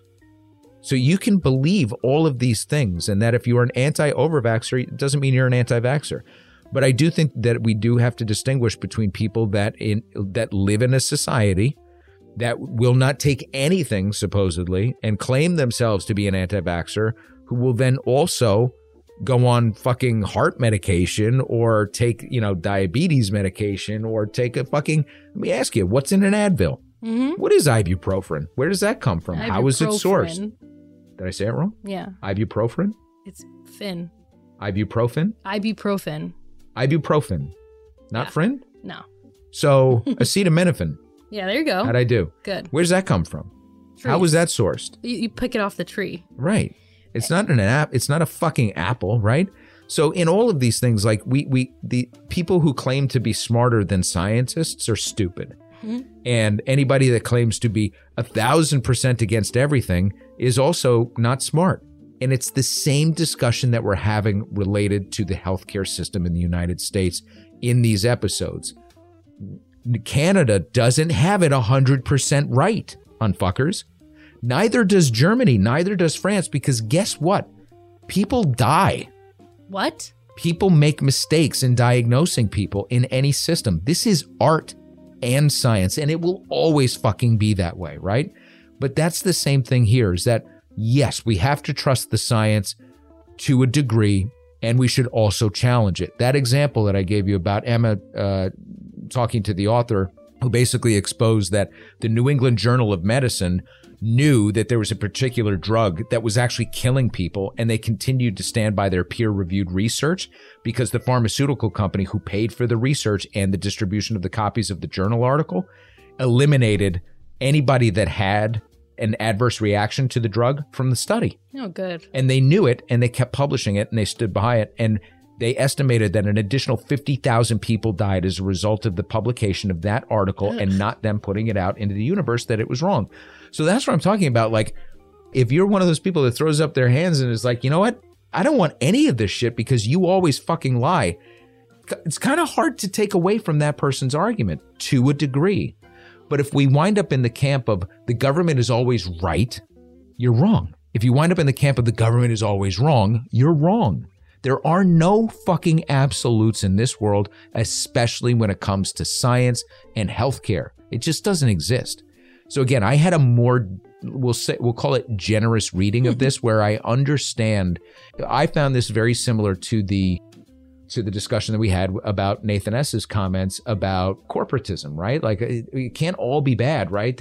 We're not all doing terrible things, and there are certain ideas within the conservative. Yeah, yes, I can see that view, and I think what Nathan was responding to was basically like all white men are just shitty, right? So we're having these same nuanced arguments where, anti-vaxxers, I get it, that you think that it steals power from the anti-vaxxers, but I think it's important to make the distinction that we are castigating anti-vaxxers who are completely against all things medical. That's what it's called. It's called anti for a reason. There's you're making it an absolute. So don't call yourself an anti-vaxxer. But Max also really allow for the around. nuance. Well, yeah. Right? In the discussion that I also don't believe everything that I hear from the government, or even the CDC, which has reverse course, or the FDA, which has reverse course, or the EPA, which has reverse course on a number of ideas and issues. And so, yes, it's all complicated and nuanced. But he says something in his email like, people who challenge this stuff include universally respected and relevant fields who become pariahs and lose platforms and careers the second they spoke up, like Galileo, anyone?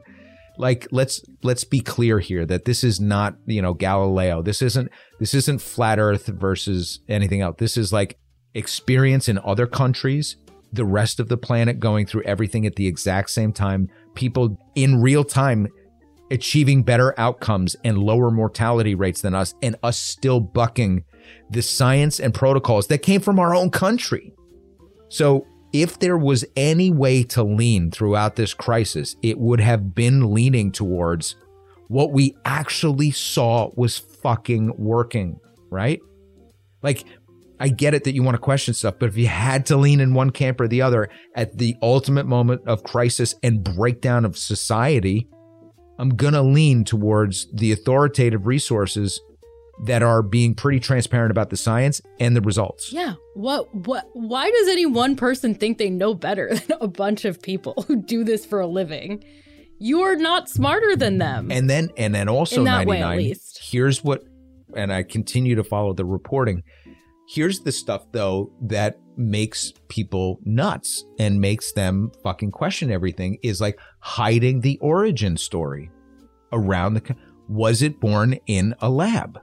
And now if you look at the Intercept reporting over time, it's coming more and more clear that potential exists way more than it didn't, right? Yeah. But why obfuscate that? Why bury that? Why put it under the rug when it's a burning question? And this is the kind of, that's where the politics of this shit begins to really bother me, is when they deliberately try to hide stuff because they're so afraid of how we're going to respond to it. Like, when in a moment of crisis like that, it's everything on the fucking table. Be honest all the time. Period. Of course. Right? I get it. I get, because you're just fueling the fire. I get the distrust, obviously. Like, the government has done many fucking bad things. You heard it here first. I get that. It's just, come on. Like, come on. Yeah. Like every year, what is there? Every year there's a case of parents being prosecuted because their child died because they had the flu and they didn't do anything. It's like, how many more children have to die? But that type of thing. That's as statistically irrelevant as your polio analysis. How? I'm talking about mindset. This is obviously, I'm not in an anti-vaxxer's head. Right. If I'm an anti-vaxxer and I read about a mother or a father, anti-over-vaxxer. No, I'm saying if I'm an anti-vaxxer. Okay. And I read about, and I'm like, yeah, I'm not going to get my kids vaccinated. I don't believe in it. And I read that there have been multiple kids have died because they didn't get the proper care. Plenty of people don't get the flu vaccine. They get the flu and they don't die. Right. But because they were giving them putting fucking broccoli on their feet or whatever weird shit people come up with, that would be enough for me to be like, hey, maybe I'm gonna get my kid vaccinated. I don't like your analogy, though. I don't like where you're going with it. As a parent, it's nonsensical to me, that argument. That if you saw someone else's child die, you wouldn't want your child to die? I would run out and get the flu vaccine for my child when the flu vaccine misses as often as it does, and I'm just going to and I'm not going to allow them to have the natural ability to fight off the flu over time. I just fall in a different camp than that. Do I want them to get polio? No. Do I want them to build natural resistance to colds and flus? Yeah, I do. We fundamentally disagree on the science. What, you think that a vaccine is going to then prevent that every single year, and that there's not going to be we see what happens when new strains break out all the time. Yeah, but they're constantly doing research to iterate, just like they will do with the COVID will do and have done with the COVID vaccine. But superbugs are real now as a result of us creating this in the general population for things that have never increased mortality rates unless it is in the aged population. Kids have to develop a natural resistance. They have to. It's essential. I'm not an anti-vaxxer.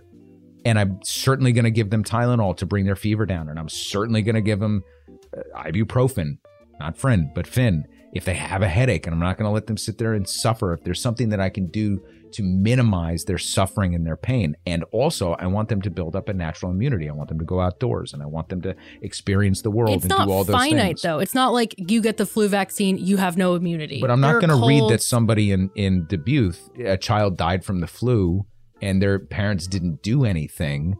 Like, to me, there's some sort of other gross negligence that's going on there other than not giving them a vaccine. And that's what you're suggesting, is that vaccine if I saw somewhere in the world, the follow-up care, okay, we can talk about that, but that doesn't. Tamiflu, that's okay. It's all together. An anti-vaxxer isn't somebody that's just against like medical interventions and over the counter stuff. You're taking it personally, though. I'm not talking about you. No, I want to make sure that we're not conflating, right? So, but, I'd say a big percentage of anti-vaxxers do feel that way.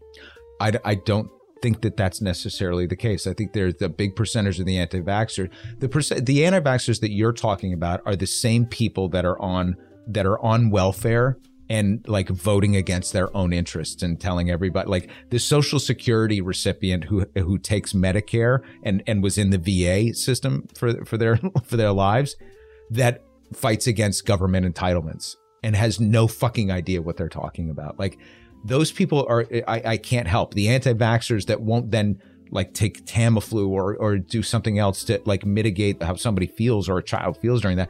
Those, you can't talk to those people. But are there anti-vaxxers? Are there normal people that are just like, I think that this has gone overboard? Are there people like me that's just but you're not an anti-vaxxer, and that's what I'm saying. But I'm an anti-over-vaxxer. That's not the same thing. But we're all put into the same category. I'm not. I don't agree with your lens, which you know. Your specific example of the flu, and I see a child dies from the flu and then I won't give them the vaccine, makes me an anti-vaxxer. It doesn't. It doesn't. I'm saying that I'm talking about my perspective. If I'm that person, that would be enough for me. Fine, but you can't then paint everybody who doesn't do that with the same brush, is what I'm saying. I didn't say that. I was saying that would be enough for me. But you presented it like, well, how can you see that and then not do that? Well, I do sort of feel that way. And I'm telling you exactly why I wouldn't rush to do that. It doesn't mean that I'm not going to mitigate the pain that comes from having that. But flu and colds are a part of our lives, and they don't necessarily kill people unless they have underlying symptoms when you are old. If you're a child and you die from that, that is mishandling of care, but it is not an absence of a proactive vaccine. That's my point. I mean, fine, but I don't think there's a natural conclusion, because you have your viewpoint and I have mine, where okay. I don't think every baby, every child, every human should get the flu vaccine every single year from birth till forever in your mind. I don't know if it's approved for babies. I don't know what the age, ramifications are on that. If it's available, I think you should get it. I get mine. The year I didn't get it, I got the fucking flu. And obviously that's circumstantial. It's anecdotal. I can't, right. I'm aware of that. Right. But for me, I feel better when I have it. I like having it. I've never experienced any adverse reactions. No one in my family has. Again, completely anecdotal, but that's where I fall on it. My primary care physician told me that he's probably given as many people the flu from the flu shot as saved people from it. Well, he's a doctor. And so again, we can't go there with the anecdotal stuff, right? Because that, I don't live and breathe by that anecdote, because I also know that he voted for Trump. Like, who cares? Like, but he's a doctor. He's a medical doctor. I'm not. There are a lot of people who are medical doctors who shouldn't be, like we talked about last week too. This guy's great. He's wonderful. But he has his worldview on certain things.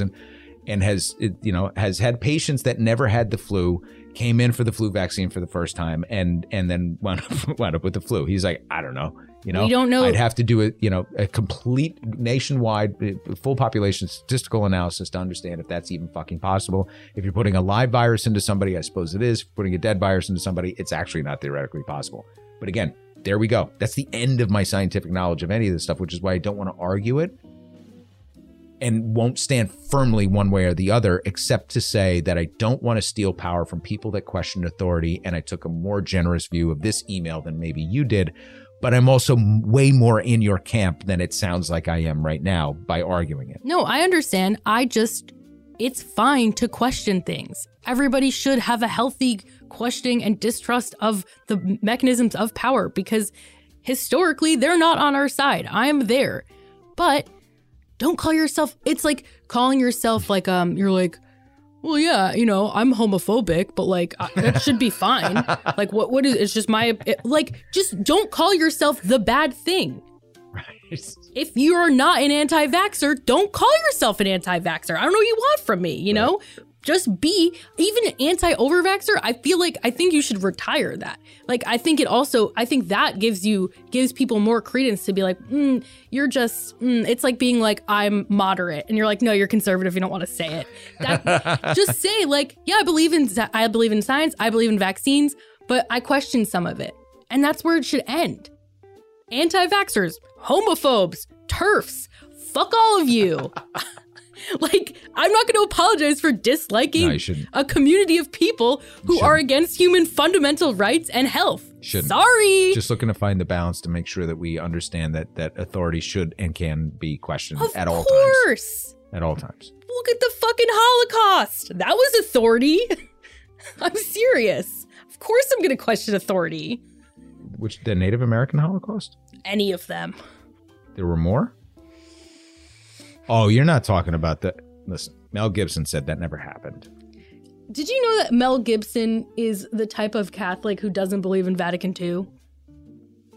I didn't know that, Sugar Tits. Tell me more. Yeah. Isn't that crazy? Or not crazy. I'm trying not to say crazy. I apologize. Isn't that wild? I mean, it makes everybody knows sense. That Sugar Tits is a thing with Mel Gibson, and that I'm not just calling 99 Sugar Tits, right? Yes, I think so. At least I knew. Sugar Tits. I was not affected by it. Okay. But isn't that weird? It'd be great if you just rolled right over it. Yeah. It's like, okay. It wasn't a thing. You're like, I have my diary and I'm like, Max sexual harassed me again. 3 times you're out. But yeah, so that's why the Passion of the Christ was like that. Oh, dear. Because he hates Jews. Yes. Yes. Yes, he does. And he comes by it honestly. His father is a fervent. There's a name for it. Let me find it. I think it's called Jew hater. People who hate Vatican II. Wait, is that the sequel? What the fuck is it called? While you look that up? Sedevacantism? Oh, Sedevaticanism? I believe so. Oh, let me look at it. I'll pronounce it right. It has the word like Vaticanism. Vaticanism? Avada Kedavra. He's not one of those abracadabras. All right, let's move on. No, I need to find Mel the name. Gibson. You look for that, and I'm going to go to the next email. Sedevacarism Mel Gobsob. Sedevacantist. Okay, you're killing me. I'm showing Max. Sedevacantist. You know what's so funny about that? What? Is I hear that word in such a Brooklyn Borscht Belt kind of way. Sedevacantist. Sedevacantism. Yeah. He's one of those Sedevacantisms. Well, you're being anti-Semitic. I know. Okay. I have a pass because you're here. No? Doesn't work that way? I don't think so. All right. Let's go to general emails. Fran E. Whew. I was already complaining that Leonard Leo was awful last time I emailed you. Yes, you did. But I bet $1.6 billion makes him worse. Hey, unfuckers, this is a really big fucking deal. The process of the donation itself was pretty circuitous and pretty underhanded, but everybody kind of understood what it was. So a billionaire transferred all of the stock rights of his company to Leonard Leo's Federalist Society organization. And then the company was bought for $1.6 billion. And so they, were the recipient of all that money. I mean, just unfucking believable. If the Federalist Society was powerful before, I mean, imagine being fucking supercharged with $1.5 billion. This is bad fucking news. And just speaks to the larger issue of money and these dark money groups. And by the way, the way that they tried to hide the money returning through the equity channels was ridiculous, because people were going to find out anyway. You can't just suddenly have $1.6 billion and people not trace it back to how it happened. But anyway, I appreciate you writing in about it, Fran. I'm trying to figure out how best to tackle. I guess it's going to be within the context of a SCOTUS episode. But Leonard Leo is just now. I mean, he's like the 10th member of the court essentially. So big stuff there. Jeremy H. said, Max in 99 listened to the whole catalog and loved the show. Holy shit, that's huge. But I really need to explain for me how you support the argument that the entire political spectrum in the West has shifted to the right. Other pundits such as Jordan Peterson claim that the political spectrum is shifting to the left. I get my right and my left mixed up with all the doublespeak and went back to listen to the episode on isms as a refresher. I came across this idea from Peterson and others that tyranny always stems from socialism. Okay. Is this because the government must take power in order to regulate equality, and that absolute power corrupts absolutely, so these powerful socialist governments inevitably descend into tyranny? Jeremy. Wow. Jeremy, thank you for being with us. Yeah. Please stop listening to Jordan Peterson. A bad person.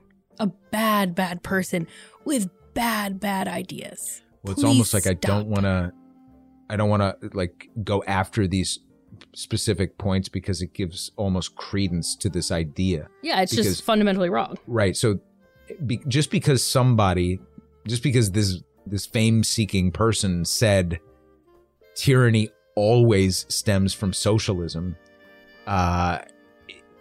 so that's such a fundamentally fucked up and wrong statement that it's hard to battle against. So, like, socialism is a modern construct. Let's start there. Socialism exists first as an ideology and a theory from the writings of Marx and Engels. Again, a theory. So that is less than 200 years old. Socialism in practice, the way that they theorized it, has never actually come to fruition. So what Venezuela has, what Sweden has, what actually maybe Cuba is probably the closest thing, but there are tyrannical elements to it because it was founded by a dictator. Socialism didn't spawn the dictator. The dictator actually implemented a socialist style government. But the idea that tyranny that is always spawned from socialism, it's hard for me to argue against any of the other suppositions that surround that foundational statement, because the foundation of that statement is so fucking wrong. It's as though tyranny never existed prior to Marx writing about socialism for the first time, or us trying to establish socialism in certain countries in the 1900s. Because again, socialism didn't even exist at the time of Marx writing. Socialism in certain forms theoretically began to emerge, and nowhere in the world more so than the United States in the 1920s. The idea of it and a party surrounding it and real momentum. So if you go back and look at the history of socialism and you look at the work of Dewey or Debs, this was a time when socialism was at its peak and at its hottest here in the United States. And from here, it really sparked a revolution in the Western world. And of course, you have to look at the Bolsheviks in Russia. That was perverted. So the ideas of Lenin and Trotsky, let's say, early on, were probably the closest to what was theorized through revolutionary means by Marx and Engels, but still different from it. what wound up going into practice, they never even had an opportunity to try to achieve a socialist state because they put in practice a tyrannical state first and foremost, and this form of communism that didn't resemble socialism or communism at all. So to even call those communist states or derivative of socialism is really kind of a tragedy, and it's one of the ultimate misnomers. No matter how we reflect on these periods, they're modern. So in fact, they're really 100 years old. So throughout the entirety of human history, Jordan Peterson is surmising that tyranny, that Genghis Khan was the result of fucking socialism, right? That, Alexander the Great was born and birthed out of a socialist structure that didn't fucking exist. So it's very hard for me to comment on this stuff when it is so utterly ahistorical. And all you have to do is really look at the rest of Peterson's so-called canon to try to distinguish an underlying philosophy that doesn't somehow relate to him making headlines, and you'll begin to understand he's a charlatan of the highest degree. And the person that wrote the definitive piece on him is Nathan J. Robinson. If you want to go back and look at everything that's wrong with Jordan Peterson's worldview, read Nathan J. Robinson's piece on him, and it is fucking spectacular. If I was Jordan Peterson and I read that, I would fucking kill myself. Wow. Anyway. I will link that, and I also am going to link Maintenance Phase did a 2-part series on him. So I lost my train of thought because I was just thinking about how you can listen to him and us. It was super cool.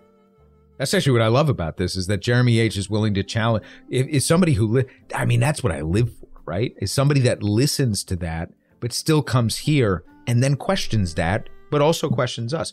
Living among the indoctrinated is hard. Like, if that's where you come up, that's why we have such a hard time. That person, again, that older person on Medicare who is living on Social Security, maybe was a veteran that has resources from the VA, voting for somebody that wants to strip away all entitlements and doing it with the hand on the heart and a Trump flag on their truck, right?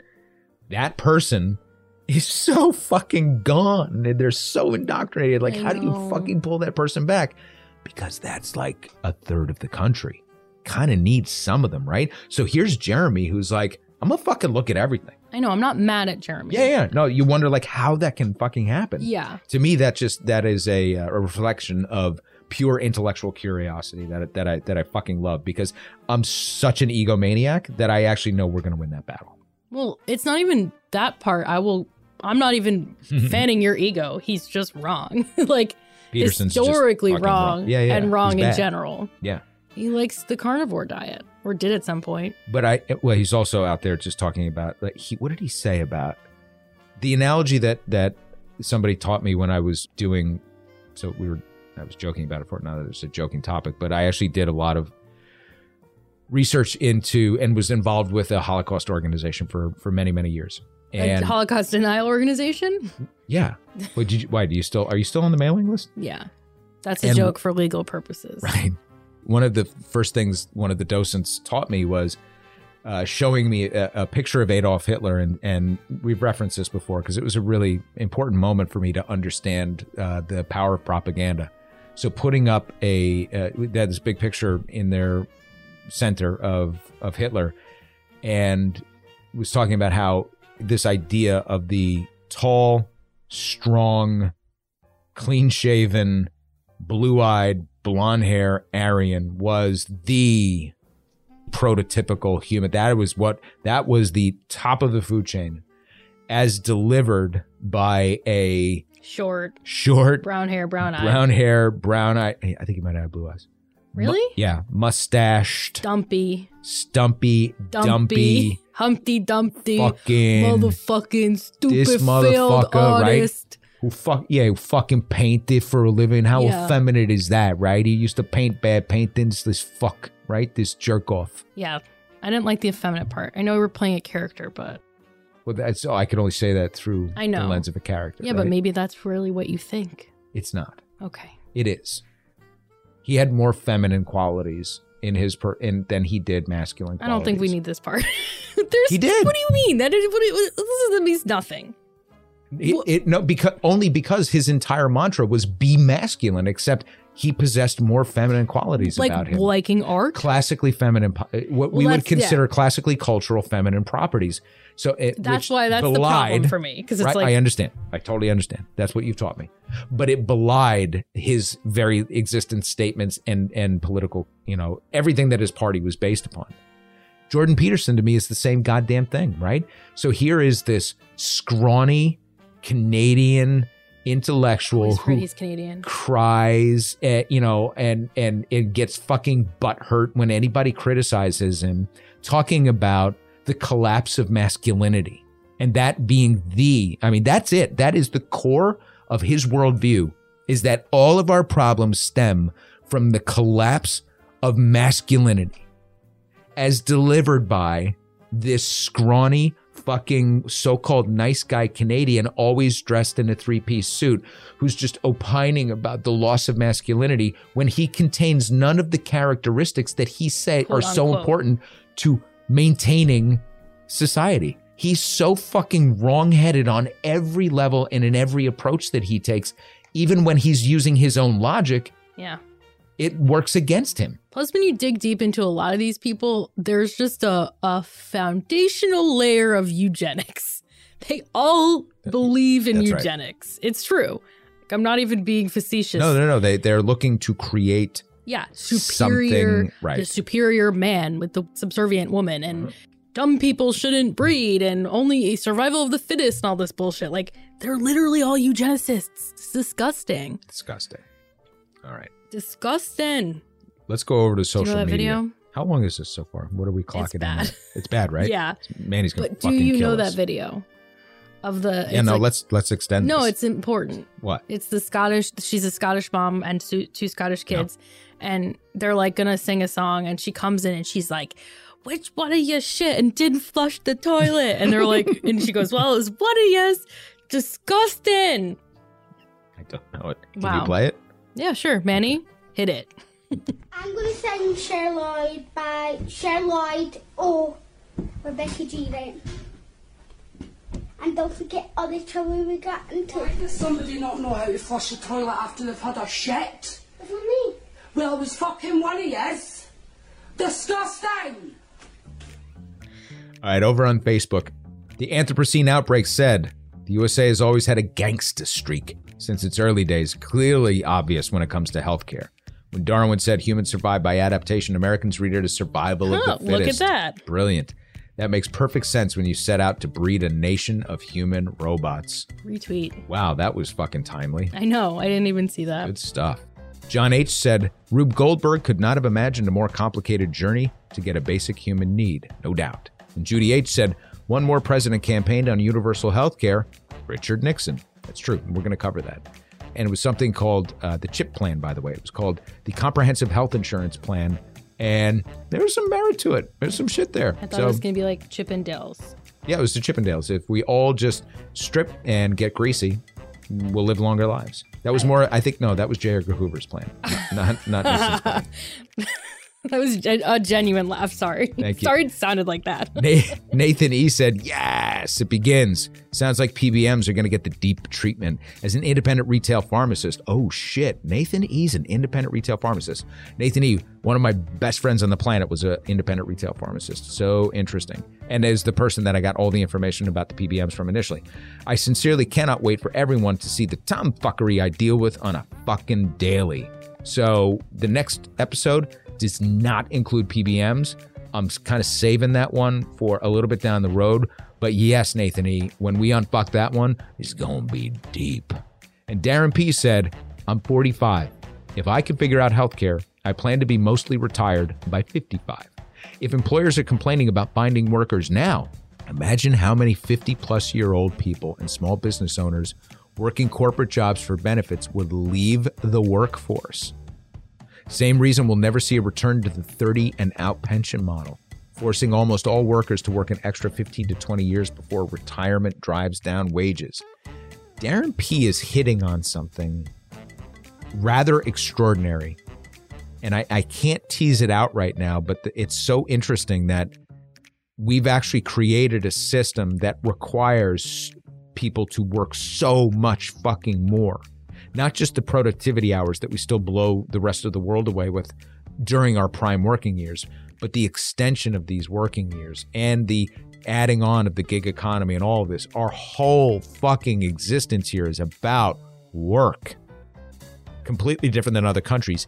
And yet we find ourselves in a place where employers claim they can't find workers. And so if we did fix a lot of this system and people wound up leaving the workforce at a normal fucking time, it would create an even bigger crisis, so to speak, which is basically just a way of saying that corporations have no incentive to fix any of this shit. Really, really smart shit, Darren. As Kim Kardashian said, it seems like no one wants to work anymore. Get up your ass and work. Did she say that? Oh, yeah. How are you so divorced from, like, current memes? That sucks. Oh, you were a huge fan? No, but I liked that she used her celebrity for some good during the Trump years. Yeah. And thought that she was actually a little more progressive? No, she's literally said, I align with things, but I vote Republican for money. So she's like said that. Really? Yeah, I mean, she's not the Pepsi commercial one, is she? No, that's Kendall. She was also That was amazing. She was also married to Kanye, who was a huge Trump supporter, which obviously doesn't help anything. The only thing she did, the good thing she did, was try to become a lawyer to get people out of prison. Who are the people? Who are the sisters? Well, there's Chris is the mom. Yeah.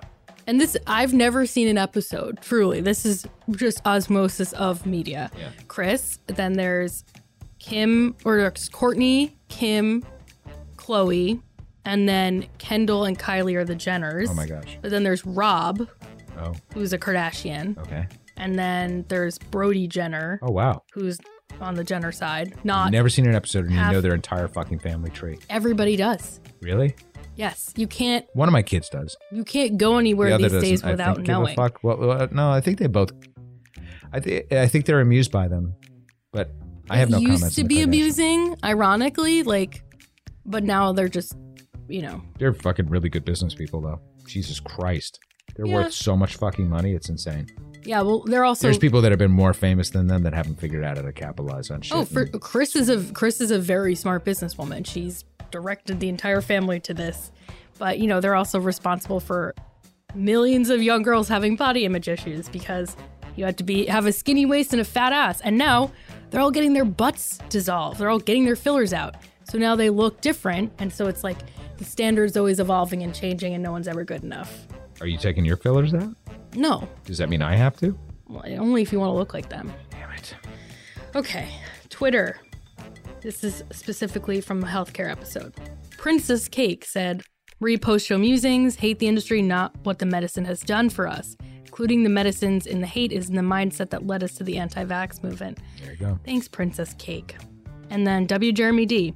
My wife does a yearly medical mission. What is a C? Southeast Asia.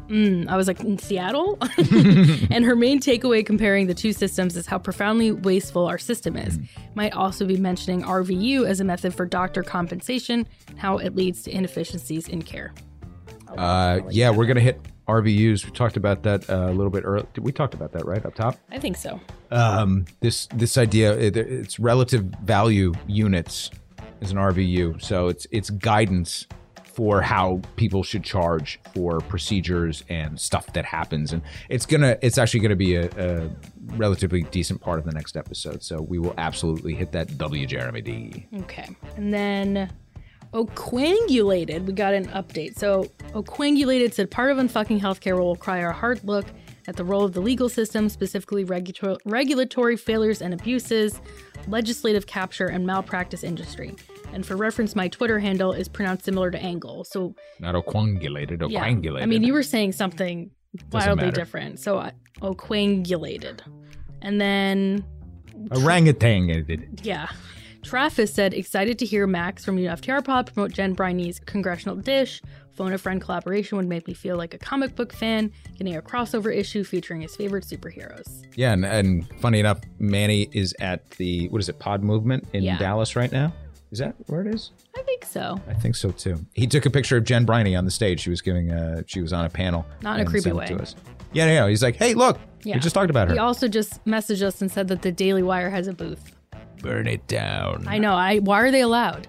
This is my fucking problem. Take a stand. They should have said, yeah, no. Biggest podcast company in the industry. I don't care. Amazing. I don't want their money. Why don't people have more morals? Why isn't everyone like me? I don't have an answer to that question. Do you have an answer to the first one? Well, it's probably the same answer. People suck. I know. They're in it for themselves. Stupid. Okay, well, let's Well, hi, Jen Briney. Okay. Jen Brady, I know you have morals. That's right. And so on Instagram, this is completely unrelated, but Brian said, we should remind people to use their local libraries as much as possible. They offer so much more than just books now, and they're under attack by people who want to ban books like this one, which is a photo of the Field Guide to White Supremacy. This one is the only copy in circulation in the entire Cleveland system. What? That system connects hundreds of libraries in Ohio, and there's only one copy of this book. There's hundreds of J.D. Vance's book and O'Reilly garbage. Oh, boy. Librarians in my town tell me that they have serious problems with people destroying or stealing or complaining that books getting removed all the time, and it's getting worse every day. Let's see. Kathleen Bellew, I'm not sure who this is sending my library copies of her book here, but maybe if you use all talk about it on the show and tell people to request books like this from their libraries, more copies will be on the shelves for people to read instead of Hillbilly Elegy or whatever O'Reilly's killing this week. So I thought this was a great point because we do often not harp on, but we encourage people to shop local in their bookstores. But libraries are an amazing part of our local infrastructure. They provide access to people who don't have the money. They provide internet access, great places to study. Love the library. My favorite place as a kid. Just like Matilda, another Matilda reference. But And I thought maybe we have some librarian on fuckers come out of woodwork. Tell us what's going on. We have one in our extended family, which is pretty neat. We do? Mm-hmm. In your personal extended family? Our extended family. Who's a fucking librarian? Should I know? Yeah. Wow. I forgot about her. Well, that's because she's not a librarian. She's like an archivist in a library, I think. She's both. Currently, yeah. But she's both, yeah. Well, you she's confused been a career librarian. That I know, but I was thinking current. Okay. Over on Substack, Kirby said, I highly recommend An Arm and a Leg podcast and the book An American Sickness by Elizabeth Rosenthal, which not only provides a high-level history on our healthcare system, but some practical advice and context to understanding the systems. Kaiser Health News is dry, but fantastic for keeping a breath on health-related policy, politics, news, and I think something you'd find interesting is the growth of Catholic hospital systems, and the partnerships with them. I would nudge you all to look at that and how the concept of a, quote, non-profit hospital is bullshit. Kirby, I can assure you that's going to be a big part of the next episode. You said a breath instead of a breast. Is it because you're afraid of the word breast? I love the word breast. Where was breast even in here? You said a breast, and you said a breast. Keeping a breath of health. Oh, it's great because it's right next to health. And I think that you're my just brain's tired. Afraid to talk. I also have to pee really badly. Keep going. Okay. And Rotan Rick, right? Is this Rick R? I believe so. Said, I've been in healthcare since 1987, the day I graduated from high school. Worked in the emergency room since 90 and a nurse since 1994. I was an ER manager for over 15 years, most recently moved into a position that I get to work more closely, review charts, and ensuring proper levels of care and billing. All these different fucking insurance companies and their fucking rules make me crazy. I see poor folks who don't get what they need upon discharge because their fucking insurance company won't cover it, including our vets. I'm going to leave that right there because that's somebody in the system for years and years and years, just, preaching some truth. So many common threads. Indeed. And the Ugandan said, regarding your request for healthcare questions, why is there so much equipment and resource waste or misuse in hospitals? Who keeps hospitals accountable of their budgets, especially the not-for-profit hospitals? Why is healthcare not provided in most prisons? Wow, great question. And what is the relationship of nursing homes with healthcare? They've dropped the ball so much. Okay, so we're going to have to split out prison healthcare. It does exist. Well, in most prisons. So that jails versus prisons and the difference between federal and then state level care. So that's interesting. We'll split that out. That's got to be done differently, separately. And then the relationship of nursing homes with healthcare. I think that's its own unfucking too. Andrew Cuomo. Yeah. What's he doing lately? Hold for it. Black and white and brown and Asian and short and tall and gay. All I know is that it spread real bad and a lot of people fucking died. Yeah. Like, he just killed people, right? Oh no, I'm just talking about the nursing home specifically. Yeah. And then Andrew, liked to kill people. It was Well, fun for him in the beginning. Yeah, that's Look, Pop, at all the people I'm whacking. You'd be so proud. All right. Why was he Christopher Walken? Oh, that was more Travolta. Oh, okay. Like Saturday Night Fever Okay, time, right? I heard it. Yeah. There's a fine line. It's probably not a fine line. I'm just probably bad at it. Do you want me to run through these? I had a pretty good Andrew a while back. And, just black and like out in the white and wild. brown. But I can't hear it in my head right now. Anyway, Oh, let's get into sad. donations. we can always pull from Chris Cuomo's podcast. Maybe we should do Phone a Friend with him. It's not defunct yet. I think it was very quickly. It was on the charts and then it went. Yeah. Yeah, want me to fly through these? Do it. Normally, I like to give more care, but who are In you hour even 3? still here? Okay, Alfie and Flash is now a member. Kirby Awesome Sauce is now a member. Yellowstone Gadabouts is now a member, saying my favorite podcast. Vincent is now a member, saying something nice from Switzerland, smiley face. Wow, that's so cool. That's Yeah. by the Great Lakes near Ohio. Yes. Jim M is now a member. Keep up the good work. Bo_Riston is now a member. FMF. Indeed. Rebecca is now a member. Amazing podcast, enormously educational, and also entertaining. Jennifer C is now a member. With enormous gratitude to Max, 99, Manny, and Tom for opening my mind and heart. I'm a former, quote, moderate Democrat who now proudly identifies as a progressive. Love it. Who knew that in the process of unfucking a republic, it would also change me so much for the better. Wow. That's Yeah. really sweet. Damon H is now a member. I've been a listener for just over a year, came this way thanks to Best of the Left. I appreciate the level of research you do. Although my subscription isn't much, all of it helps. I'm using the money that I was donating to the DNC until after my election in 2020. Wow. That's awesome. Okay, read the end of it. Hashtag Ketchup Squad. Boo! Send your money back. Nate S is now a member. I love you and will never stop giving to the progressive beacon you and FTR is. Stifler's Daddy 420 is now a member. Keep up the great work you're all doing. I stream you every day at my job site. Let me tell you the eye rolls I get on the regular. Ultra wealthy tend not to like us on fuckers, but hey, when you show up with an American flag letter that's spray painted fuck Trump, I got used to the eye rolls quickly. Oh my God, I love it. Yeah. Jessica CS 90 Days of Rage is now a member. Wait, we got the whole Stifler family, by the way, now. I know. Thank you to the Stiflers. And I believe Jessica CS is also in the Stifler ecosystem. Oh, she's got to be, yeah. Because it's the Colorado Springs Yep. movement. So thank you, Jessica, and thank you, Jen, and Stifler's daddy. Maria from Puerto Rico brought us 6 coffees. Oh, wow. These coffees are the interview with Tom, for the episode with Jay, and for the Newsbeat episode. And very belatedly for Bookstore Kim. Oh. Thank you for your kindness. And then lastly, I think that this sounds like Bobby McD and Maria are going to meet soon. Oh my God. Thank you so This- much for letting us get to know you, to know each other. The 5th coffee is for Knutson and the Unfuckers he put together on Facebook. And the 6th is for the Irish royalty, the very kind Irish writer Unfucker, whom we will happily meet in Dublin soon. I think that's the first meetup. Oh my God. At least the first meetup of 2 just pure stranger Unfuckers. Oh, that's so weird. And Send all the cool. pictures. Maria, if you want to buy me a plane ticket, I'll come. Yeah, great. Oh my God, I love that. And lastly, Nathan Suris bought a coffee. Here's $5 to get your children's book line started with the authors and artists you have. I'm sure someone could start one. We got them all. We had a few write-ins about that. Yeah. Bobby McD and I are, we're going to hash this out. We're going to figure this out. And some other good things, some other good collaborations that we're thinking about that might be a lot of fun. We're going to have to mention this again in an upcoming episode because I can't imagine anybody is still with us at this point at the end of the episode. But if we're going to make a call for artists, graphic artists, visual artists, illustrators in particular, to help us collaborate on a project. We want it to be primarily listener driven. So we want to connect with anybody out there.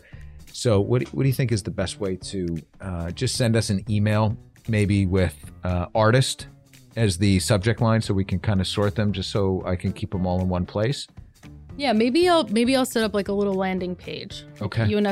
unftr.com/artist. Okay, just a quick form to submit. Yeah, and it's just like, and if you're a writer, videographer, like, well, we're using artist in the broad term. So Yeah, but right now, specifically looking for illustrators. No, I know, but I right? want to open it to the future. Yeah, we never definitely. know. So just send us your submissions, and that way we'll be able to, aggregate them in our back end. And we have a couple. So if you're listening to this and you've already said that in the past. Yeah, we know. We got you. We got you. Yep. Got you. I got all you. All right, unfuckers. We have a review. We do? Put your glasses back on, Grandpa. Oh. Well, you say it because I can't fucking say it. I don't know. It is a bunch of letters. N-cog-bino. Voted for Clinton twice. Clearly, I was not paying attention. I did think that a really smart guy would be able to keep his pants zipped. Guess not. Unfuckers, thanks so much for coming along this journey. Sorry that I was yelling. There's no sorries in this studio, and I'm not actually sorry, but I'm placating. We're never sorry. Some people are gonna not like what I said. I'm sure. I think it was a spirited discussion that people will respect. Yeah. And at the end of the day, you can go fuck yourself. No, I'm just 99, kidding. I'm just kidding. 99. I'm just We kidding. talked about I'm that. Kidding. Unfuckers, thank you so much for coming along for the journey. We appreciate you. We're gonna mix it up this week, so look No one's forward. gonna hear it. I know we're gonna mix it up this week anyway. So if you have made it to the bitter end here, there's gonna be some different things this week in the drop, and that's it. All hail Nettie.